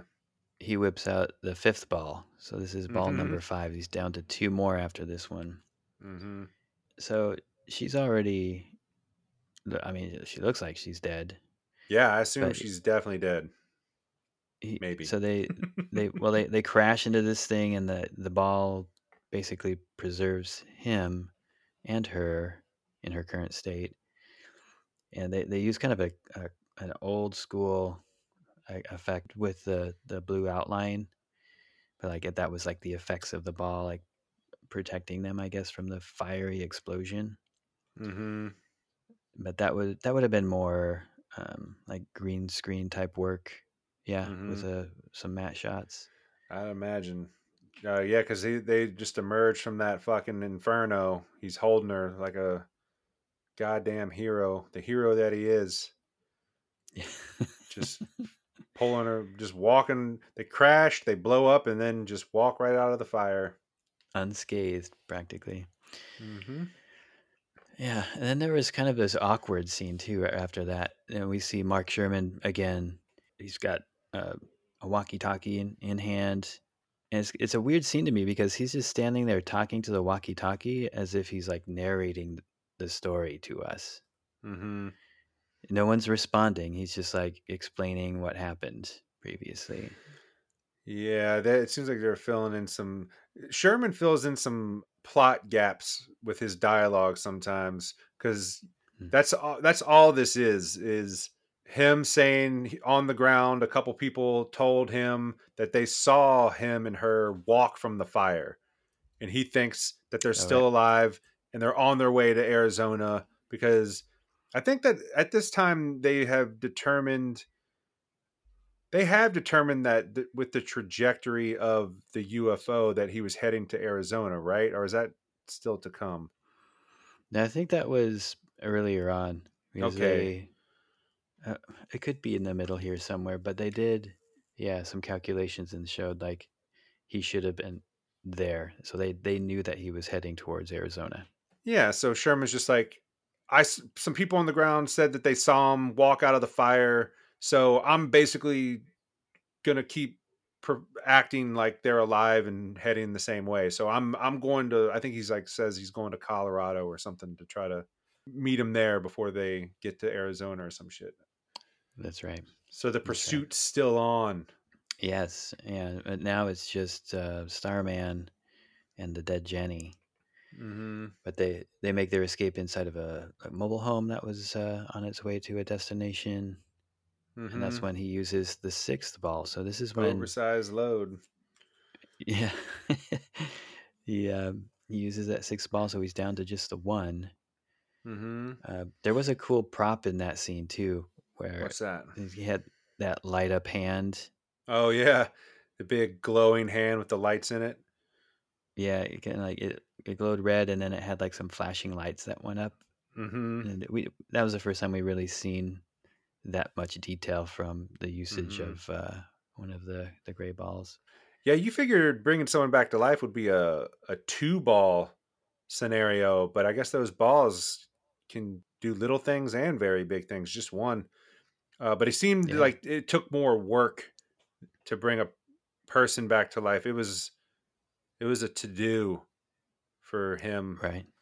But this is one of those moments that we were talking about production, pretty genius money saving techniques for they get the establishing shot of the manufactured home on the trailer, but then the scene just takes place on a stage with like two walls Hmm. and carpet, Right.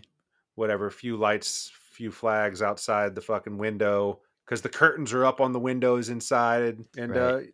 it's just a very simple set that was built and lit. I'm sure it was overlit, and not as easy as it looks, but very clever. Yeah, yeah, and all practical effects, I imagine. I mean, with like that the light up hand prop, there was Yeah, nothing necessarily to do in post. I mean, just think about it. They Hmm. they they fit in a house set on a road trip because the house is moving. Right. Like they just need two fucking walls. That's so smart. But they're Yeah. still on the road. They just got to shake. They got to do a little poor man's process, I'm sure, shaking of make the curtains shake a little bit, make the house Hmm. sway a little bit, make it looks like it's on a tractor trailer, and boom, there you go. Yeah, if I remember right too, there's like the motion of lights, so just kind of swinging some lights through the scene, or maybe Yeah. they were on a something that was moving as well. I'm sure, like I said, poor man's process. I don't know what they were doing. They were probably just panning lights on and off, Yep. or Yep. flag. They were, well, we as grips will wave flags, solid flags in front of the lights to create the illusion of car lights or street lamps. So you'll periodically black them out in like a rhythm. I'm sure they Oh, did sure. something like that on stage. There you go. A little movie magic for you. Movie magic, baby. Guaranteed, every time you got to do something like that on set, someone films you doing it and then sends you the video because you look kind of silly while you're doing it. I've actually built some cool rigs like that, like kind of helicopter rigs, like 2 lights on the one end of a 20-foot pipe and just spinning it over the car. Oh, yeah. That's a fun one. Nice. When you don't have You the gotta get budget creative. when you don't have the Yeah. budget for a process trailer. There you go. Yeah. All right. Good times. Yes, sir. And that's behind the scenes with Jason Dinges. No, it's good. I love it. I was really impressed with the simplicity of the scene, but it's just a smart move. Well, that's how you keep the budget down. Mhm. I think they did overspend in some spots, but that's going to happen it's a pretty big production. It's not really a low budget film. But yeah, she comes back to life. That's right. But she is now abandoned. He put his jacket on her and went on his way because I guess he must have known it was going to take some time for her to heal and come back to life, and he didn't have the time to spare. He didn't want to leave, but he had to. Right. Yeah. So she's just kind of waking up in the mobile home, runs into the truck stop and figures out what's going on. She's like, I need a ride. And this is after she finds out that he took off with the night cook, right? And of course, when she's like this, good looking girl and in a diner filled with truckers, and this hot rod mechanic kid, I'll help you. And they take off. I actually looked up this guy, the Rat Rod guy. He turns out he's like an effects guy. He does a lot of like video game work now, like motion capture stuff. That's like his gig in real life. Nice. The actor who played the hot rod guy that gives Jenny a ride to catch up with Starman because she's trying to meet back up. Like now she's committed. She's like, you're not leaving my ass. Right. I'm coming to find you. You're not doing this without me. Yeah, it's kind of a bit of a role reversal because she was trying to escape, Mhm. and now he's trying to Mhm. not necessarily escape from her, but he feels like he has endangered her life, and now he needs to just try to move on his own. And so they come up to a roadblock. She convinces the kid to cause a distraction so they can get out of there. This shit cracks me up because they've literally known each other for what, 20 minutes. He's young and he's super excited to help this woman. But he convinces her to light a gas can on fire, throw it in the fucking off of the road like a bomb. It fucking explodes. The military is there causing a roadblock, checking everyone. Everyone is filing into a line out of their cars. Starman is in this line to get checked by the United States military. And this fucking hot rodder dude that just met Jenny is throwing a bomb. And then he peels off in his fucking car the other way. And he causes a massive distraction so they can get her out the back. But he must have gotten in so much trouble. Like that is a huge, you don't do that. He would have gone to jail for so long just to help this lady he just met, Right. And we'll never see again. That is craziness. But hey, it works for the plot. That's the important thing. Well, but we don't know what happened. He might have gotten away. Oh yeah, I mean he's got a show fast car. Yeah. He's got a fucking rat rod. I mean, they got like planes and helicopters and shit, but he knows the lay of the land, you know. Yeah. The other thing that was that stuck out to me quite literally was that he's wearing this bright red hat and shirt, Mm-hmm. and they're just like Starman walking is, through, yeah, for the whole movie. But like there's this roadblock, and all these yeah. military people don't see this woman and this bright red man like running down the side of an Yeah. embankment and hopping in a truck. It's a bit much too. Yeah, I mean that's But the that is a bit silly a bomb went off. So, you know, I guess it supersedes the red shirt and hat. That takes them to, let's see, I think they're in Colorado when that happens, I'm assuming. But then we do get a cutaway Mhm. to, well, first of all, they jump in that truck. The migrant worker truck I think is what it looked like. Mhm. And they start talking about babies because there's a woman in the back of the truck that has one, and she can't. Apparently they tried to have a baby, her and Scott, previously, and she's not able to have babies. And it comes into a key moment here in a minute. They basically miraculously get out of the truck and onto a train that just happens to be leaving when they arrive, and Right. they get a blanket, and that leads us up to the sex scene. Well, you know Uh, that scene where they jump off onto the train, it's pissing rain, and that poor lady with her baby is the one that runs a blanket to him in the train car, and then she runs back into the bed of the truck under the little shitty tarp canopy, and I can only hope that her little baby is in the cab of the truck and not just sitting in well, the back in the bed under that tarp roof. maybe it was just one of those practice babies. I don't know, man. I was I was feeling for him because that's some like monsoon desert rain right there. Yeah, it is downpour big time. So yeah, so they are soaking wet, and that's one of the reasons they get a little hot and heavy. She's like, "You got to get out of those clothes. You're gonna catch pneumonia." Classic. Get out of those wet clothes. Let me help you. It was a tastefully shot scene. Isn't it? This film is rated Yeah. PG, yeah. But yeah, they don't show anything crazy. It's just mostly just kissing and. But yeah, they did it nicely. It was mostly kissing. All I know is every baby in the Pacific Northwest is made under those exact circumstances. You're soaking Let me wet. get Get those those clothes off. let me get those wet clothes off of you. Every day this Every time. scenario could play out.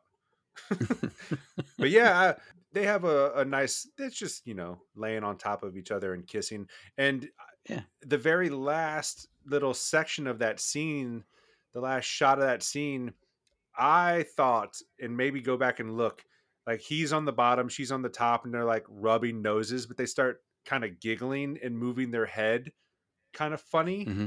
And it seems to me like they're having a genuine moment between Karen Allen and Jeff Bridges where they're laughing and kind of mocking Starman's bird movements.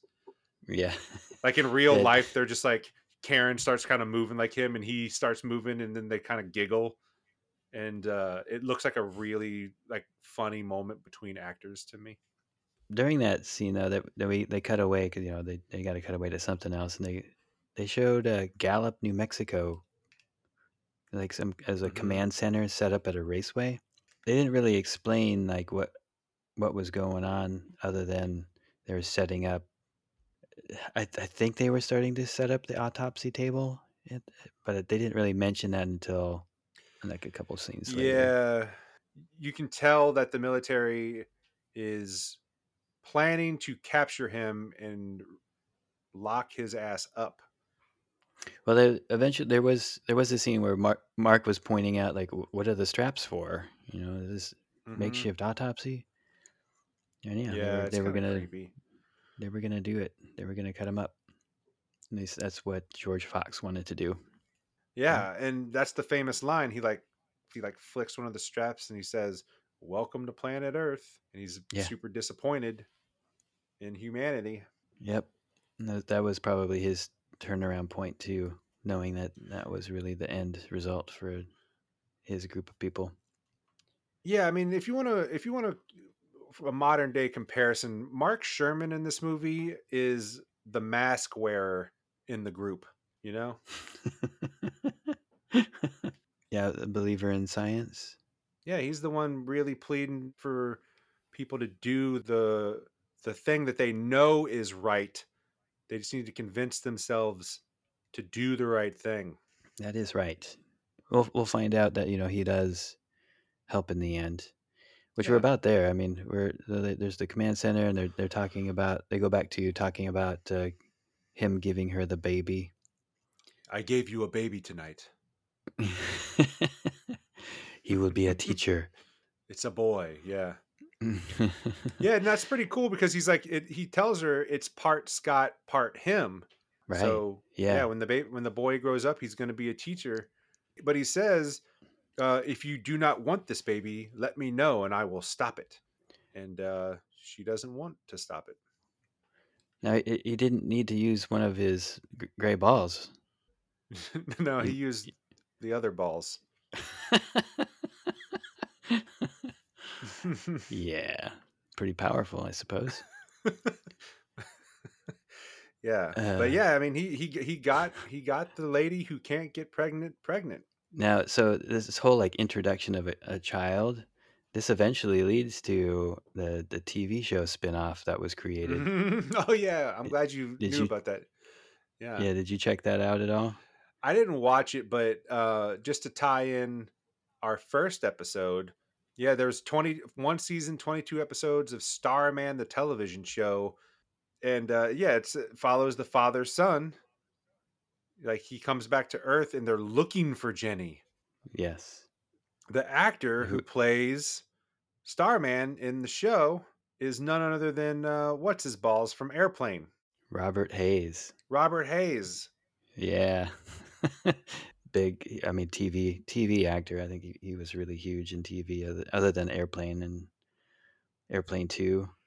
Yeah, man, really bringing it back, really tying our two episodes together here. Robert Hayes tying it together. That's right. I mean, I want to watch the show now because I just need to know, right, what their relationship was like. I think I don't know how well received it was, but I think it's not horrible. One season must not have been that only great. One season. Yeah, probably just didn't get enough viewership or something. Probably not. But it is Robert Hayes too. Robert Hayes, man. Got a drinking problem. Yeah. I mean, there's a little twist here. How so? Because after they make the baby, and he tells her, and he also shows her where he's from, because she wants to know so she can tell their son where her dad is from. And he actually is like, there. He's like, oh, wait a minute, that's not right. Right. And then he takes a second, he's like, there. I thought that was pretty funny. That was good, yeah. But turns out they hop off the train and they've gone 300 miles too far into Las Vegas, Nevada. Right.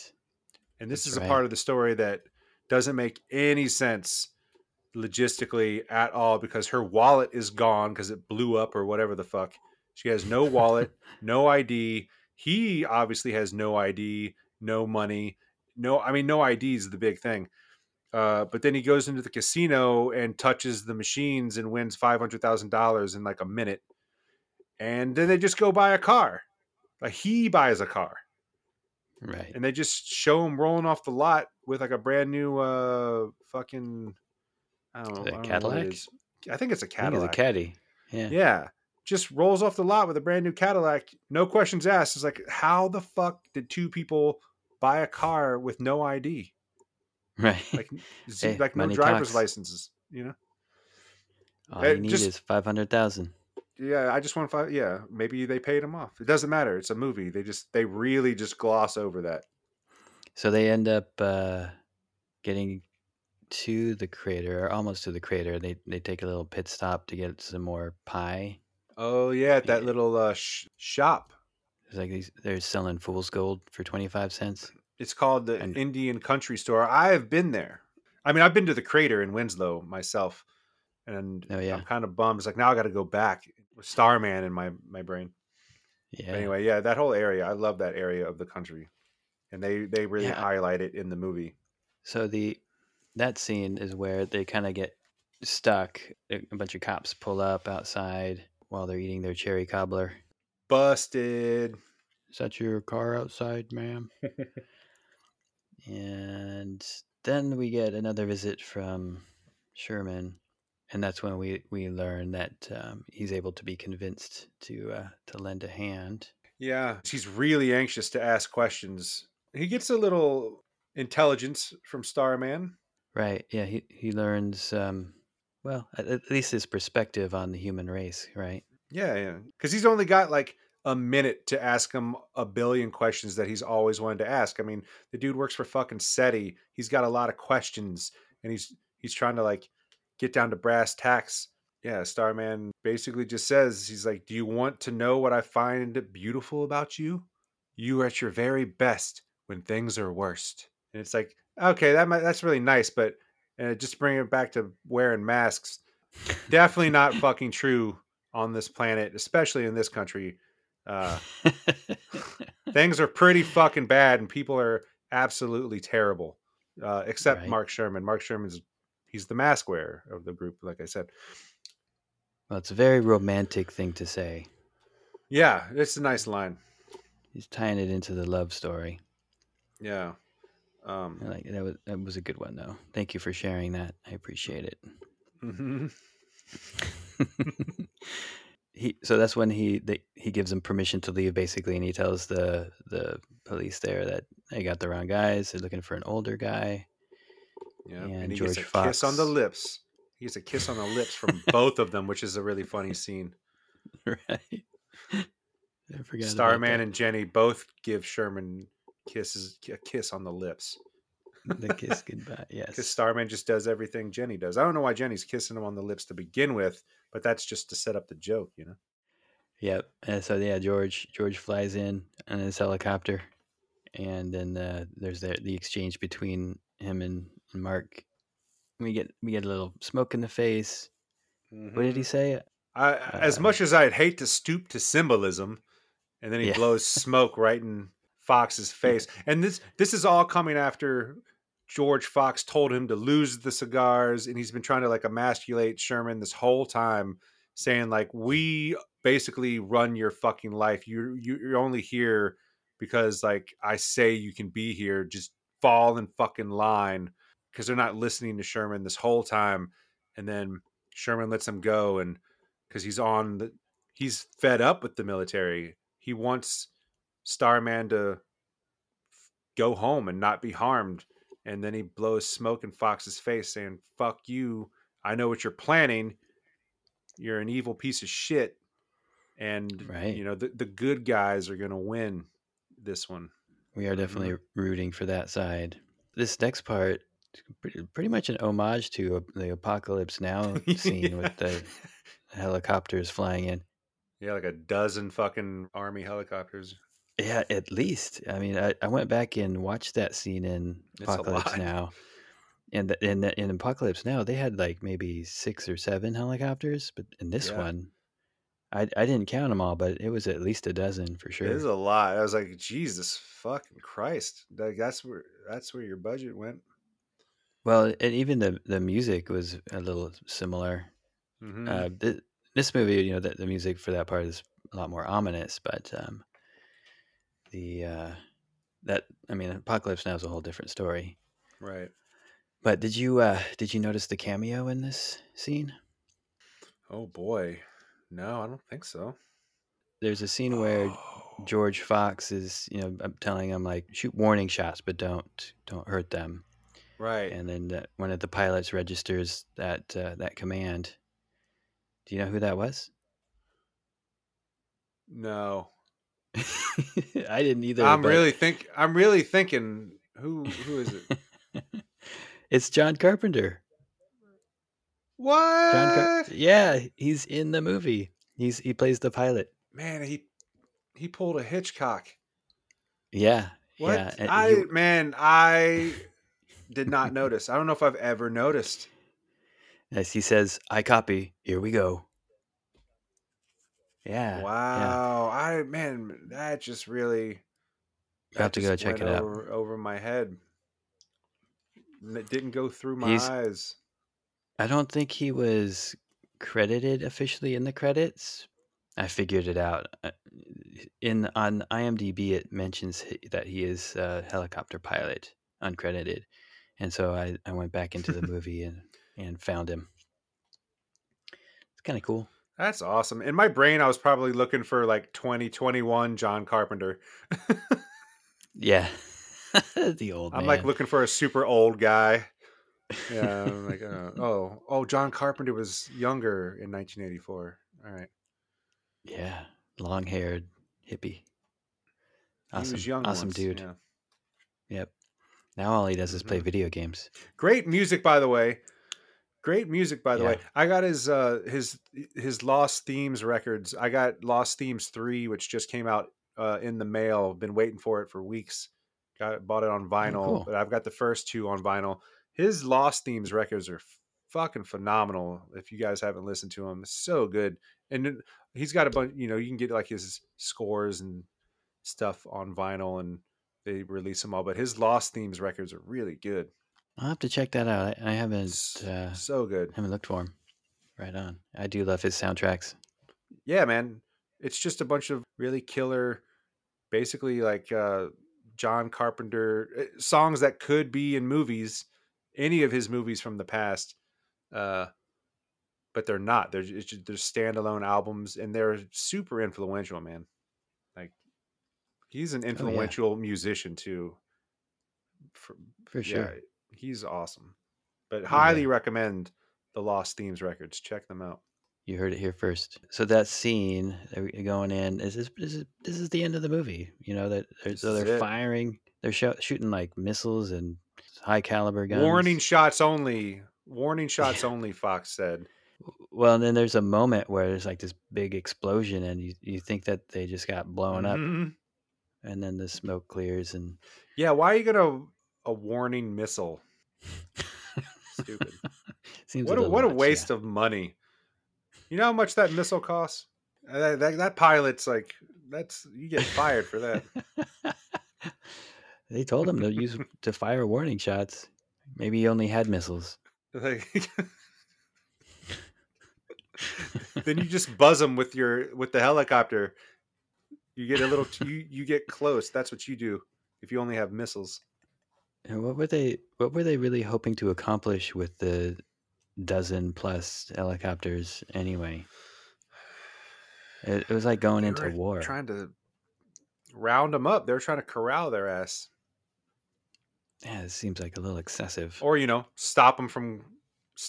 They were just trying to stop them from getting to their destination. Right. They definitely failed there. This is the moment where they make it to the bottom of the crater, mainly because the scene is interrupted by the arrival of the mothership.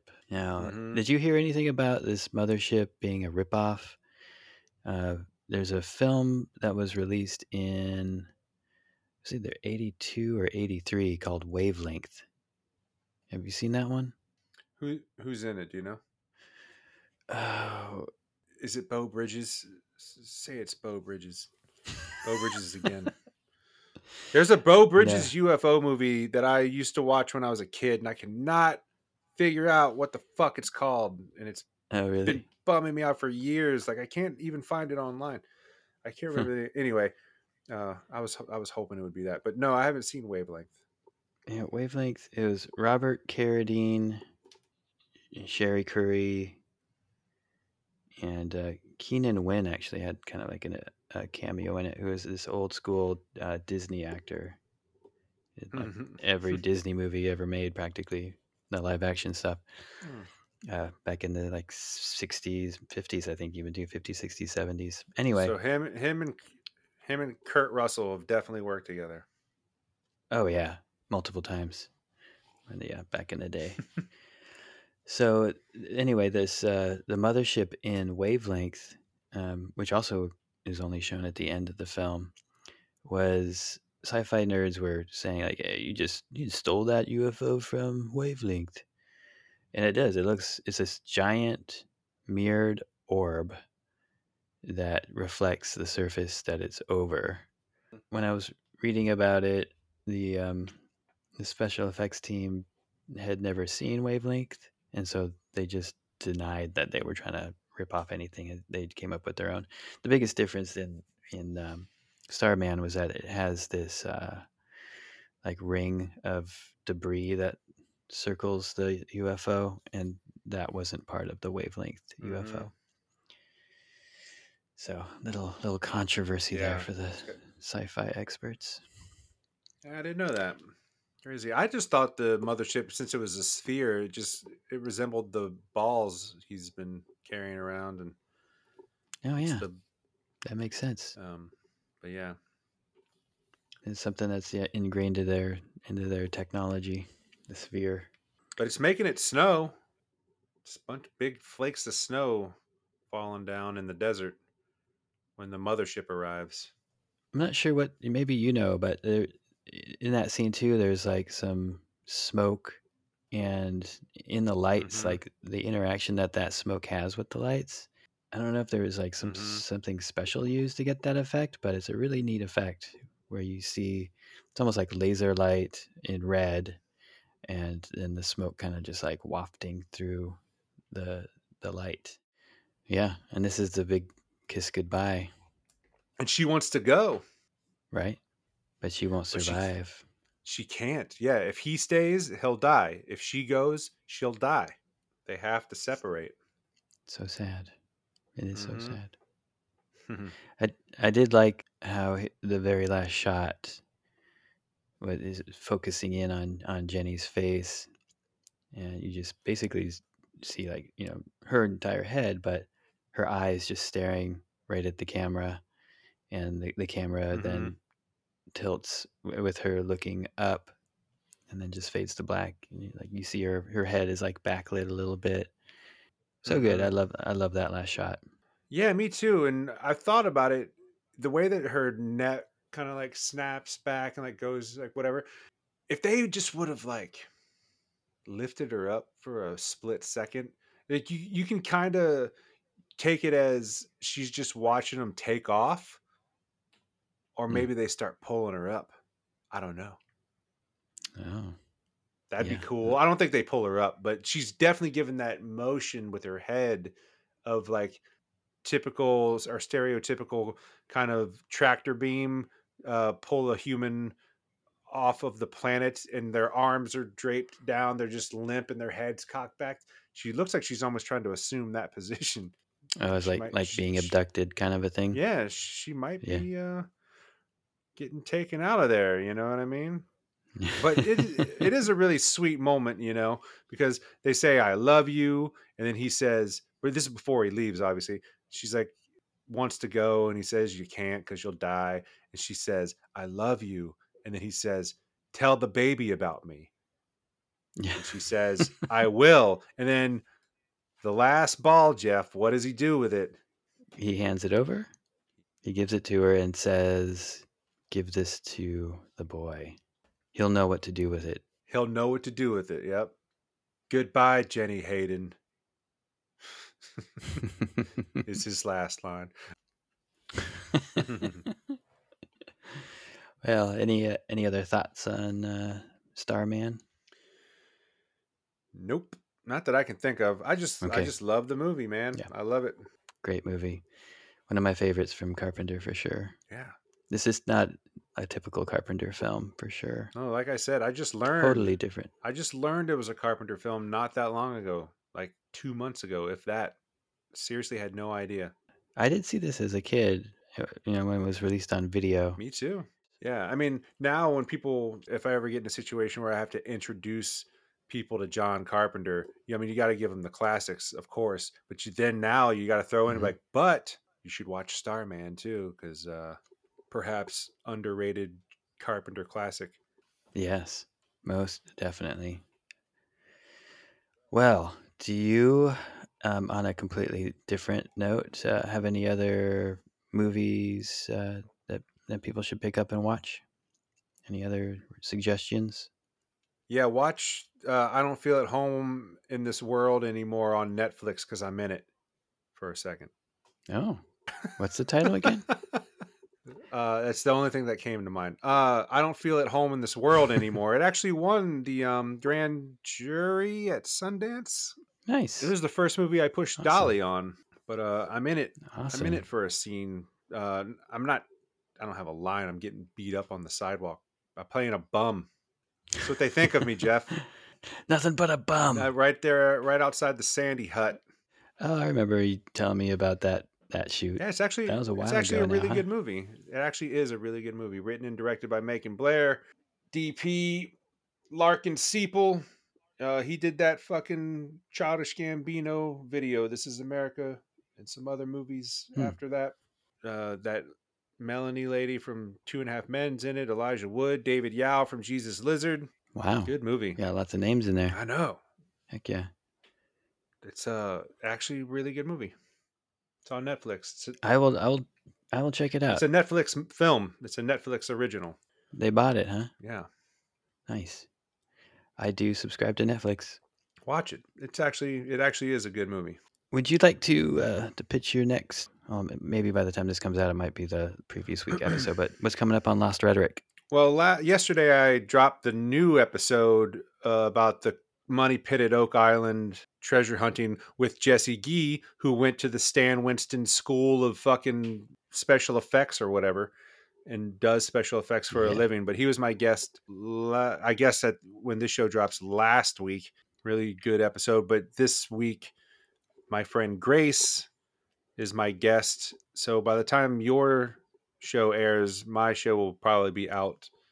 And we're doing an episode about Jack Parsons and Nice. all of his weirdness. And, probably get into some Crowley shit and some Thelema shit. And, Lost Rhetoric, wherever you listen to podcasts. Check it out. Sweet. Well, thanks, Jason, for being on once again. Yeah, thanks, Jeff. Maybe I'll let you come on again. Oh, yeah, man. I'll think about it. I just ordered Lady Snowblood. Is that what it's called? The samurai films. I just ordered the Criterion Collection DVDs, and they should be getting here like Wednesday. Lady Snowblood. Yeah, it's the complete Lady Snowblood. So I assume it was recommended because I'm a huge fan of Lone Wolf and Cub. Let's do that. Should we do it? Well, it depends on how many movies there are. I still think we need to do all the Lone Wolf and Cubs one by one. That would be fun. That would be epic too. That's a long series, but well worth it. It's an awesome movie series. The best.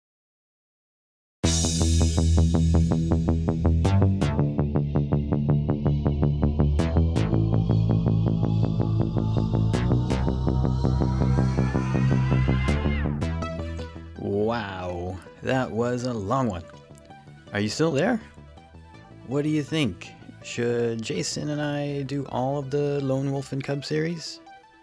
Maybe Lady Snowblood? Let us know. Check out my website, filmchurch.org, and feel free to send me an email at podcast@filmchurch.org, or if you like old school, email me at filmchurch@aol.com for fun.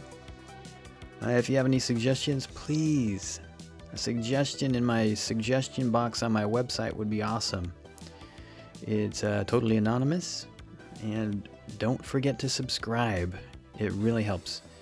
Yeah, you know what? Please leave a review too if you can.